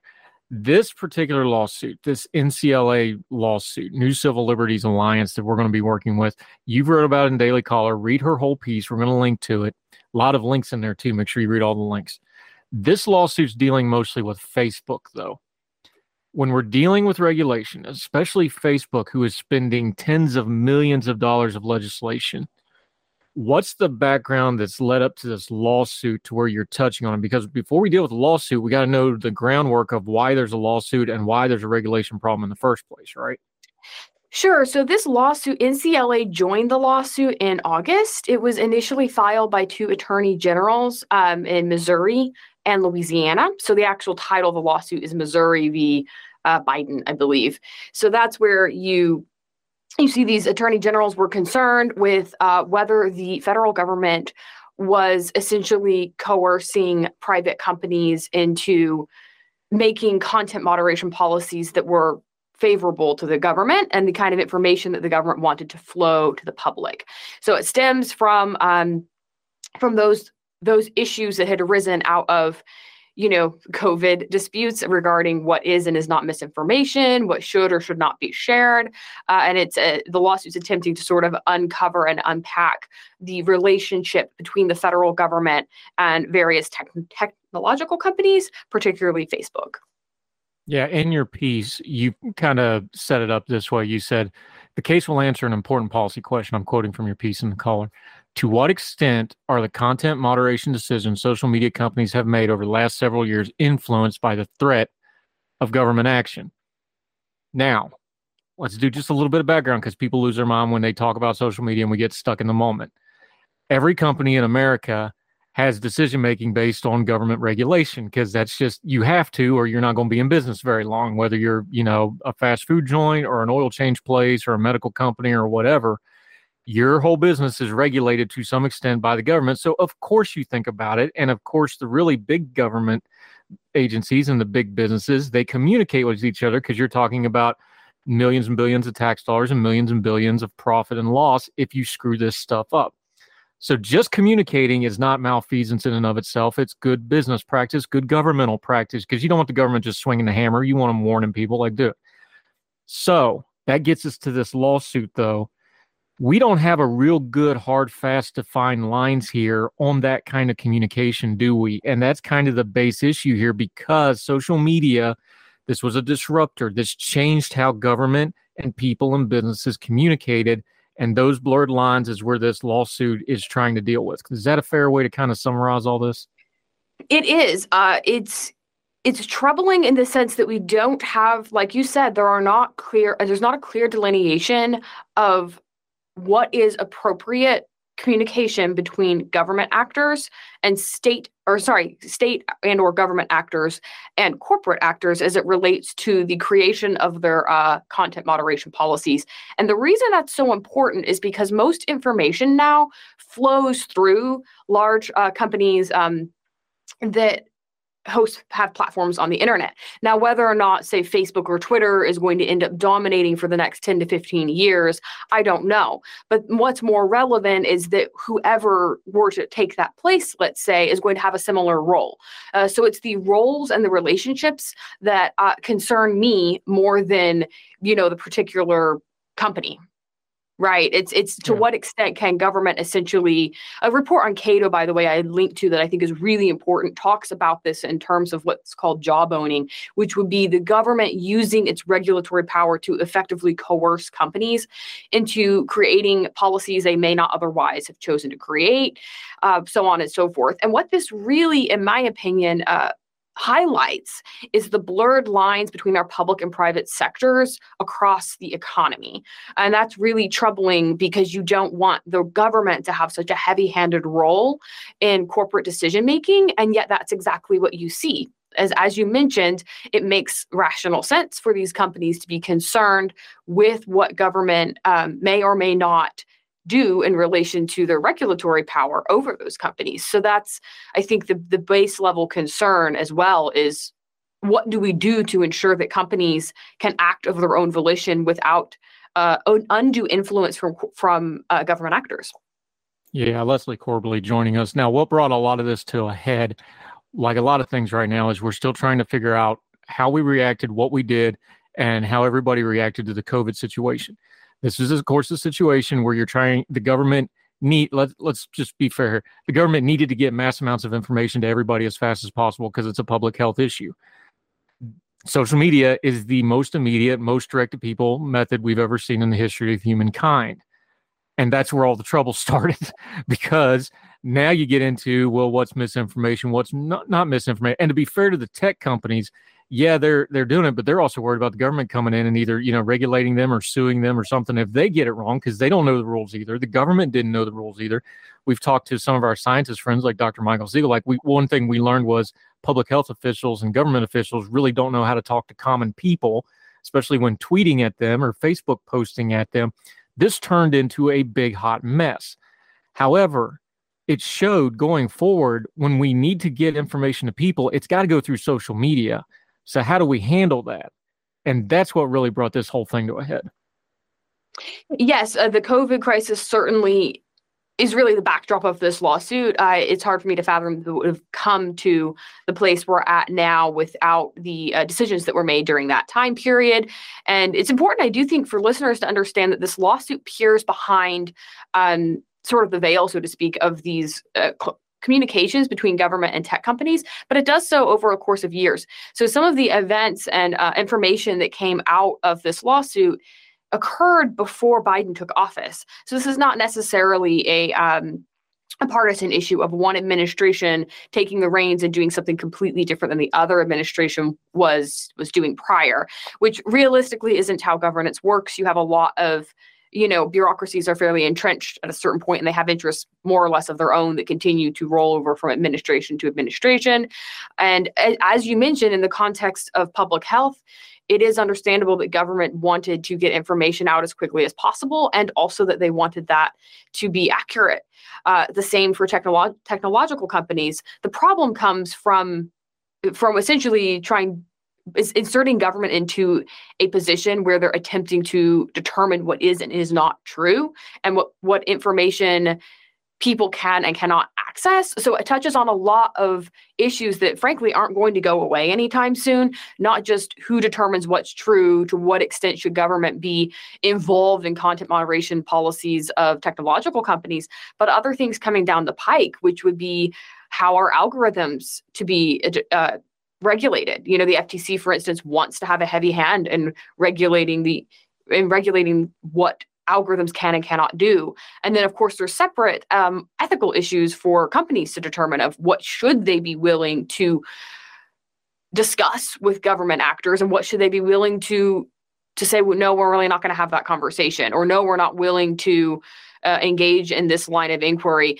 And it becomes really messy and really muddled because of the regulatory landscape. So with Facebook in particular, now Meta, they've had in the past a lot of threats of antitrust lawsuits from the government. And so you're looking at companies, and in the case of Facebook or other large technological companies that have interactions with various government agencies that have authority over them. So if they say hear from the White House and are concerned maybe with a antitrust lawsuit, they're going to interpret all of the incoming information from the executive branch, as sort of an entity, right? They're not going to separate out the communication per se on the antitrust side from the White House, because to some degree it's all the same branch of government, right?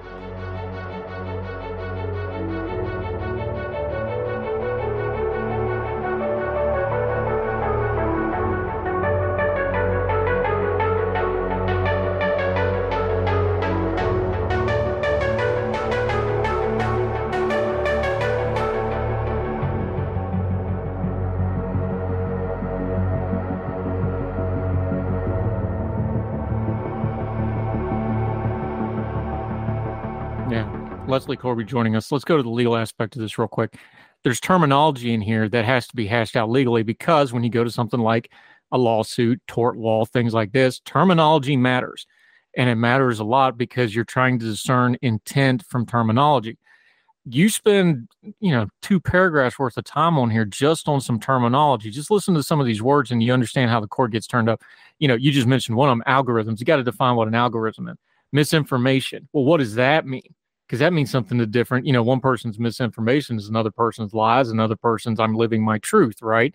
Look at some of these other terms you point out. These are quotes. Turned up the heat. Well, what does that mean?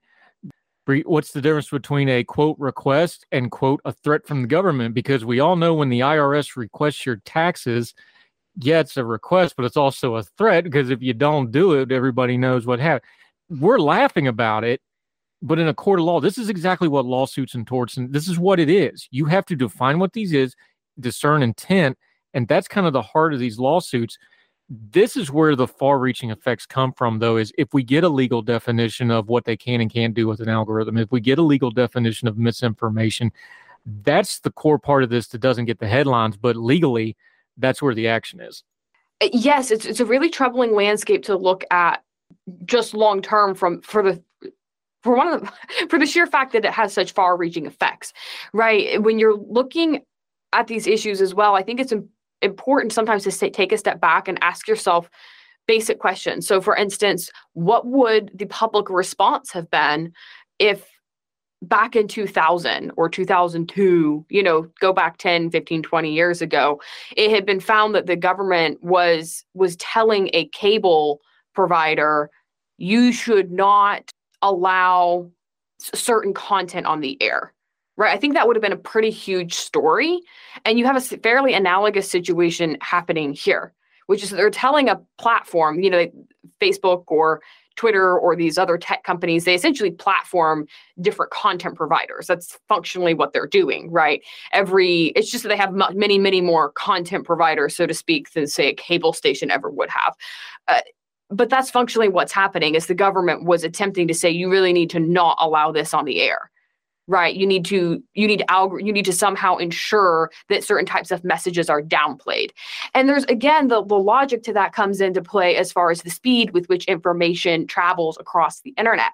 It's not the same as the speed with which something could have traveled across even cable news back in 1980. Right. It's a different beast as far as speed and as far as the ability of anyone to put any information out into the public sphere. That being said, this problem is not going away. And I think there should be deep concerns with what happens when government becomes the one coming in from on high to sort of arbitrate what is and is not true, right? Is this going to make the problem better or worse? I would argue it makes it worse. As to what those lines specifically look like, as to what constitutes a request versus a threat, that's going to be difficult to tease out. It's going to be very hard to tease out because you're dealing with, like you said, situations where it makes sense for these two entities to be in contact on some level.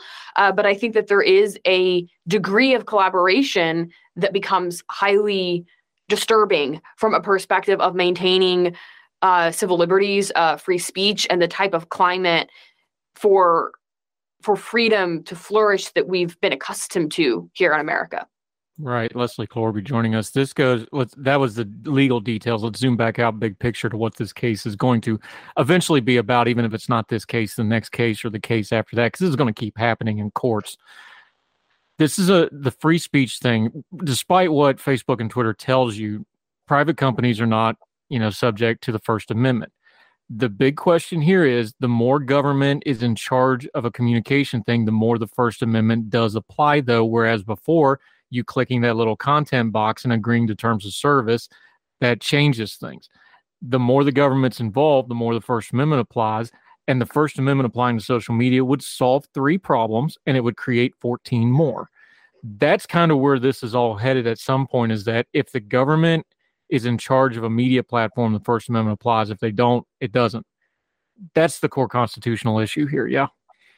Absolutely. It's to what extent. It's essentially the question of the lawsuit is, does the collaboration between government and the technology companies amount to what would be called state action? Some would obviously argue that it does. Some would argue it does not.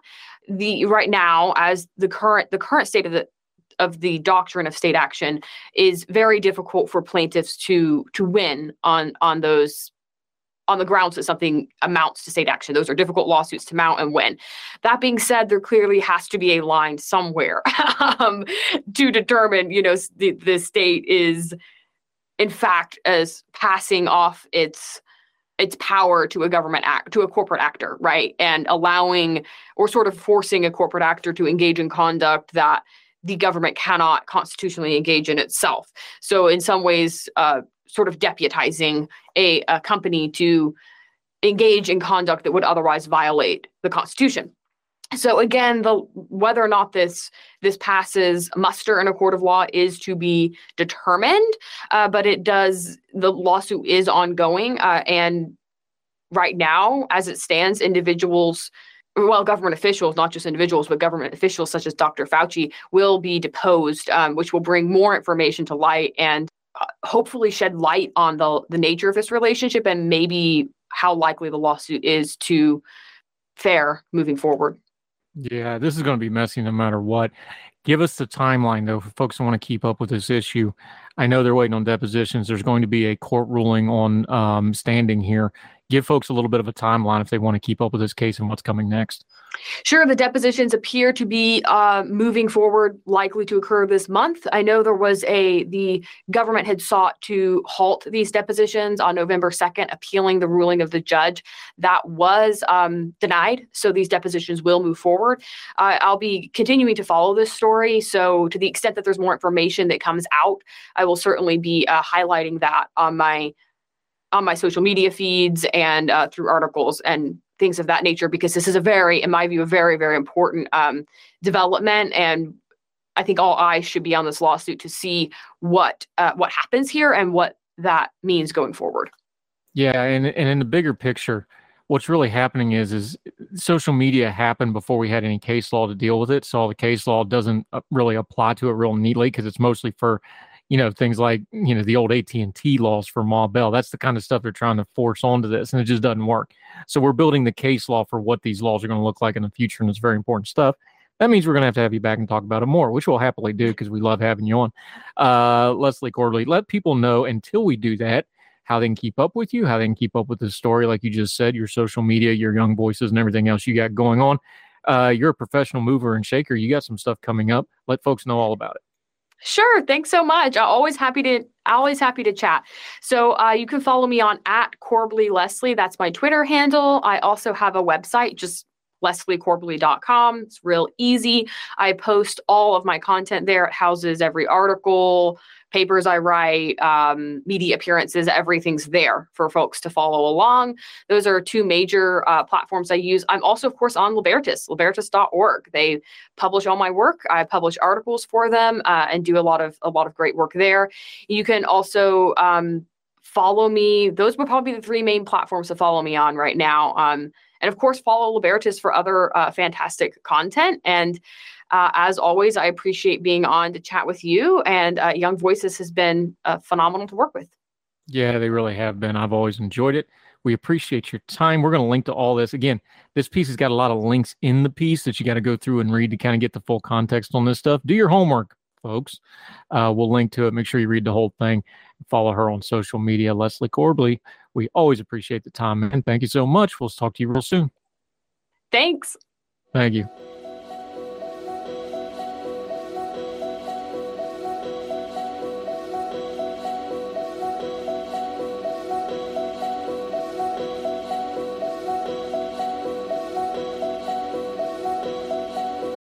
For the ones who work hard to ensure their crew can always go the extra mile, and the ones who get in early so everyone can go home on time, there's Grainger, offering professional-grade supplies backed by product experts so you can quickly and easily find what you need. Plus, you can count on access to a committed team ready to go the extra mile for you. Call, click Grainger.com, or just stop by.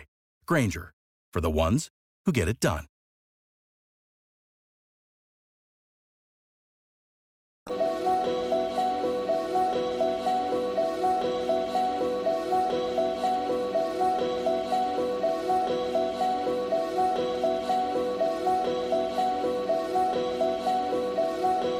That'll do it for Heard Tell. Remember, we'd love to hear from you. HeardTellShow on the gmail.com. If you want to send us an email, HeardTellShow on the Twitter. We'd love to hear from you. Always happy. This doesn't work if you're not listening. So wherever you and yours are, thank you so much for listening. Until we talk to you again on Heard Tell, we hope you are well. We hope you are well fed. We'll see you real soon. Right back here for more Heard Tell. All the music on Heard Tell is provided under a Creative Content license from monstercat.com. Somos la máquina.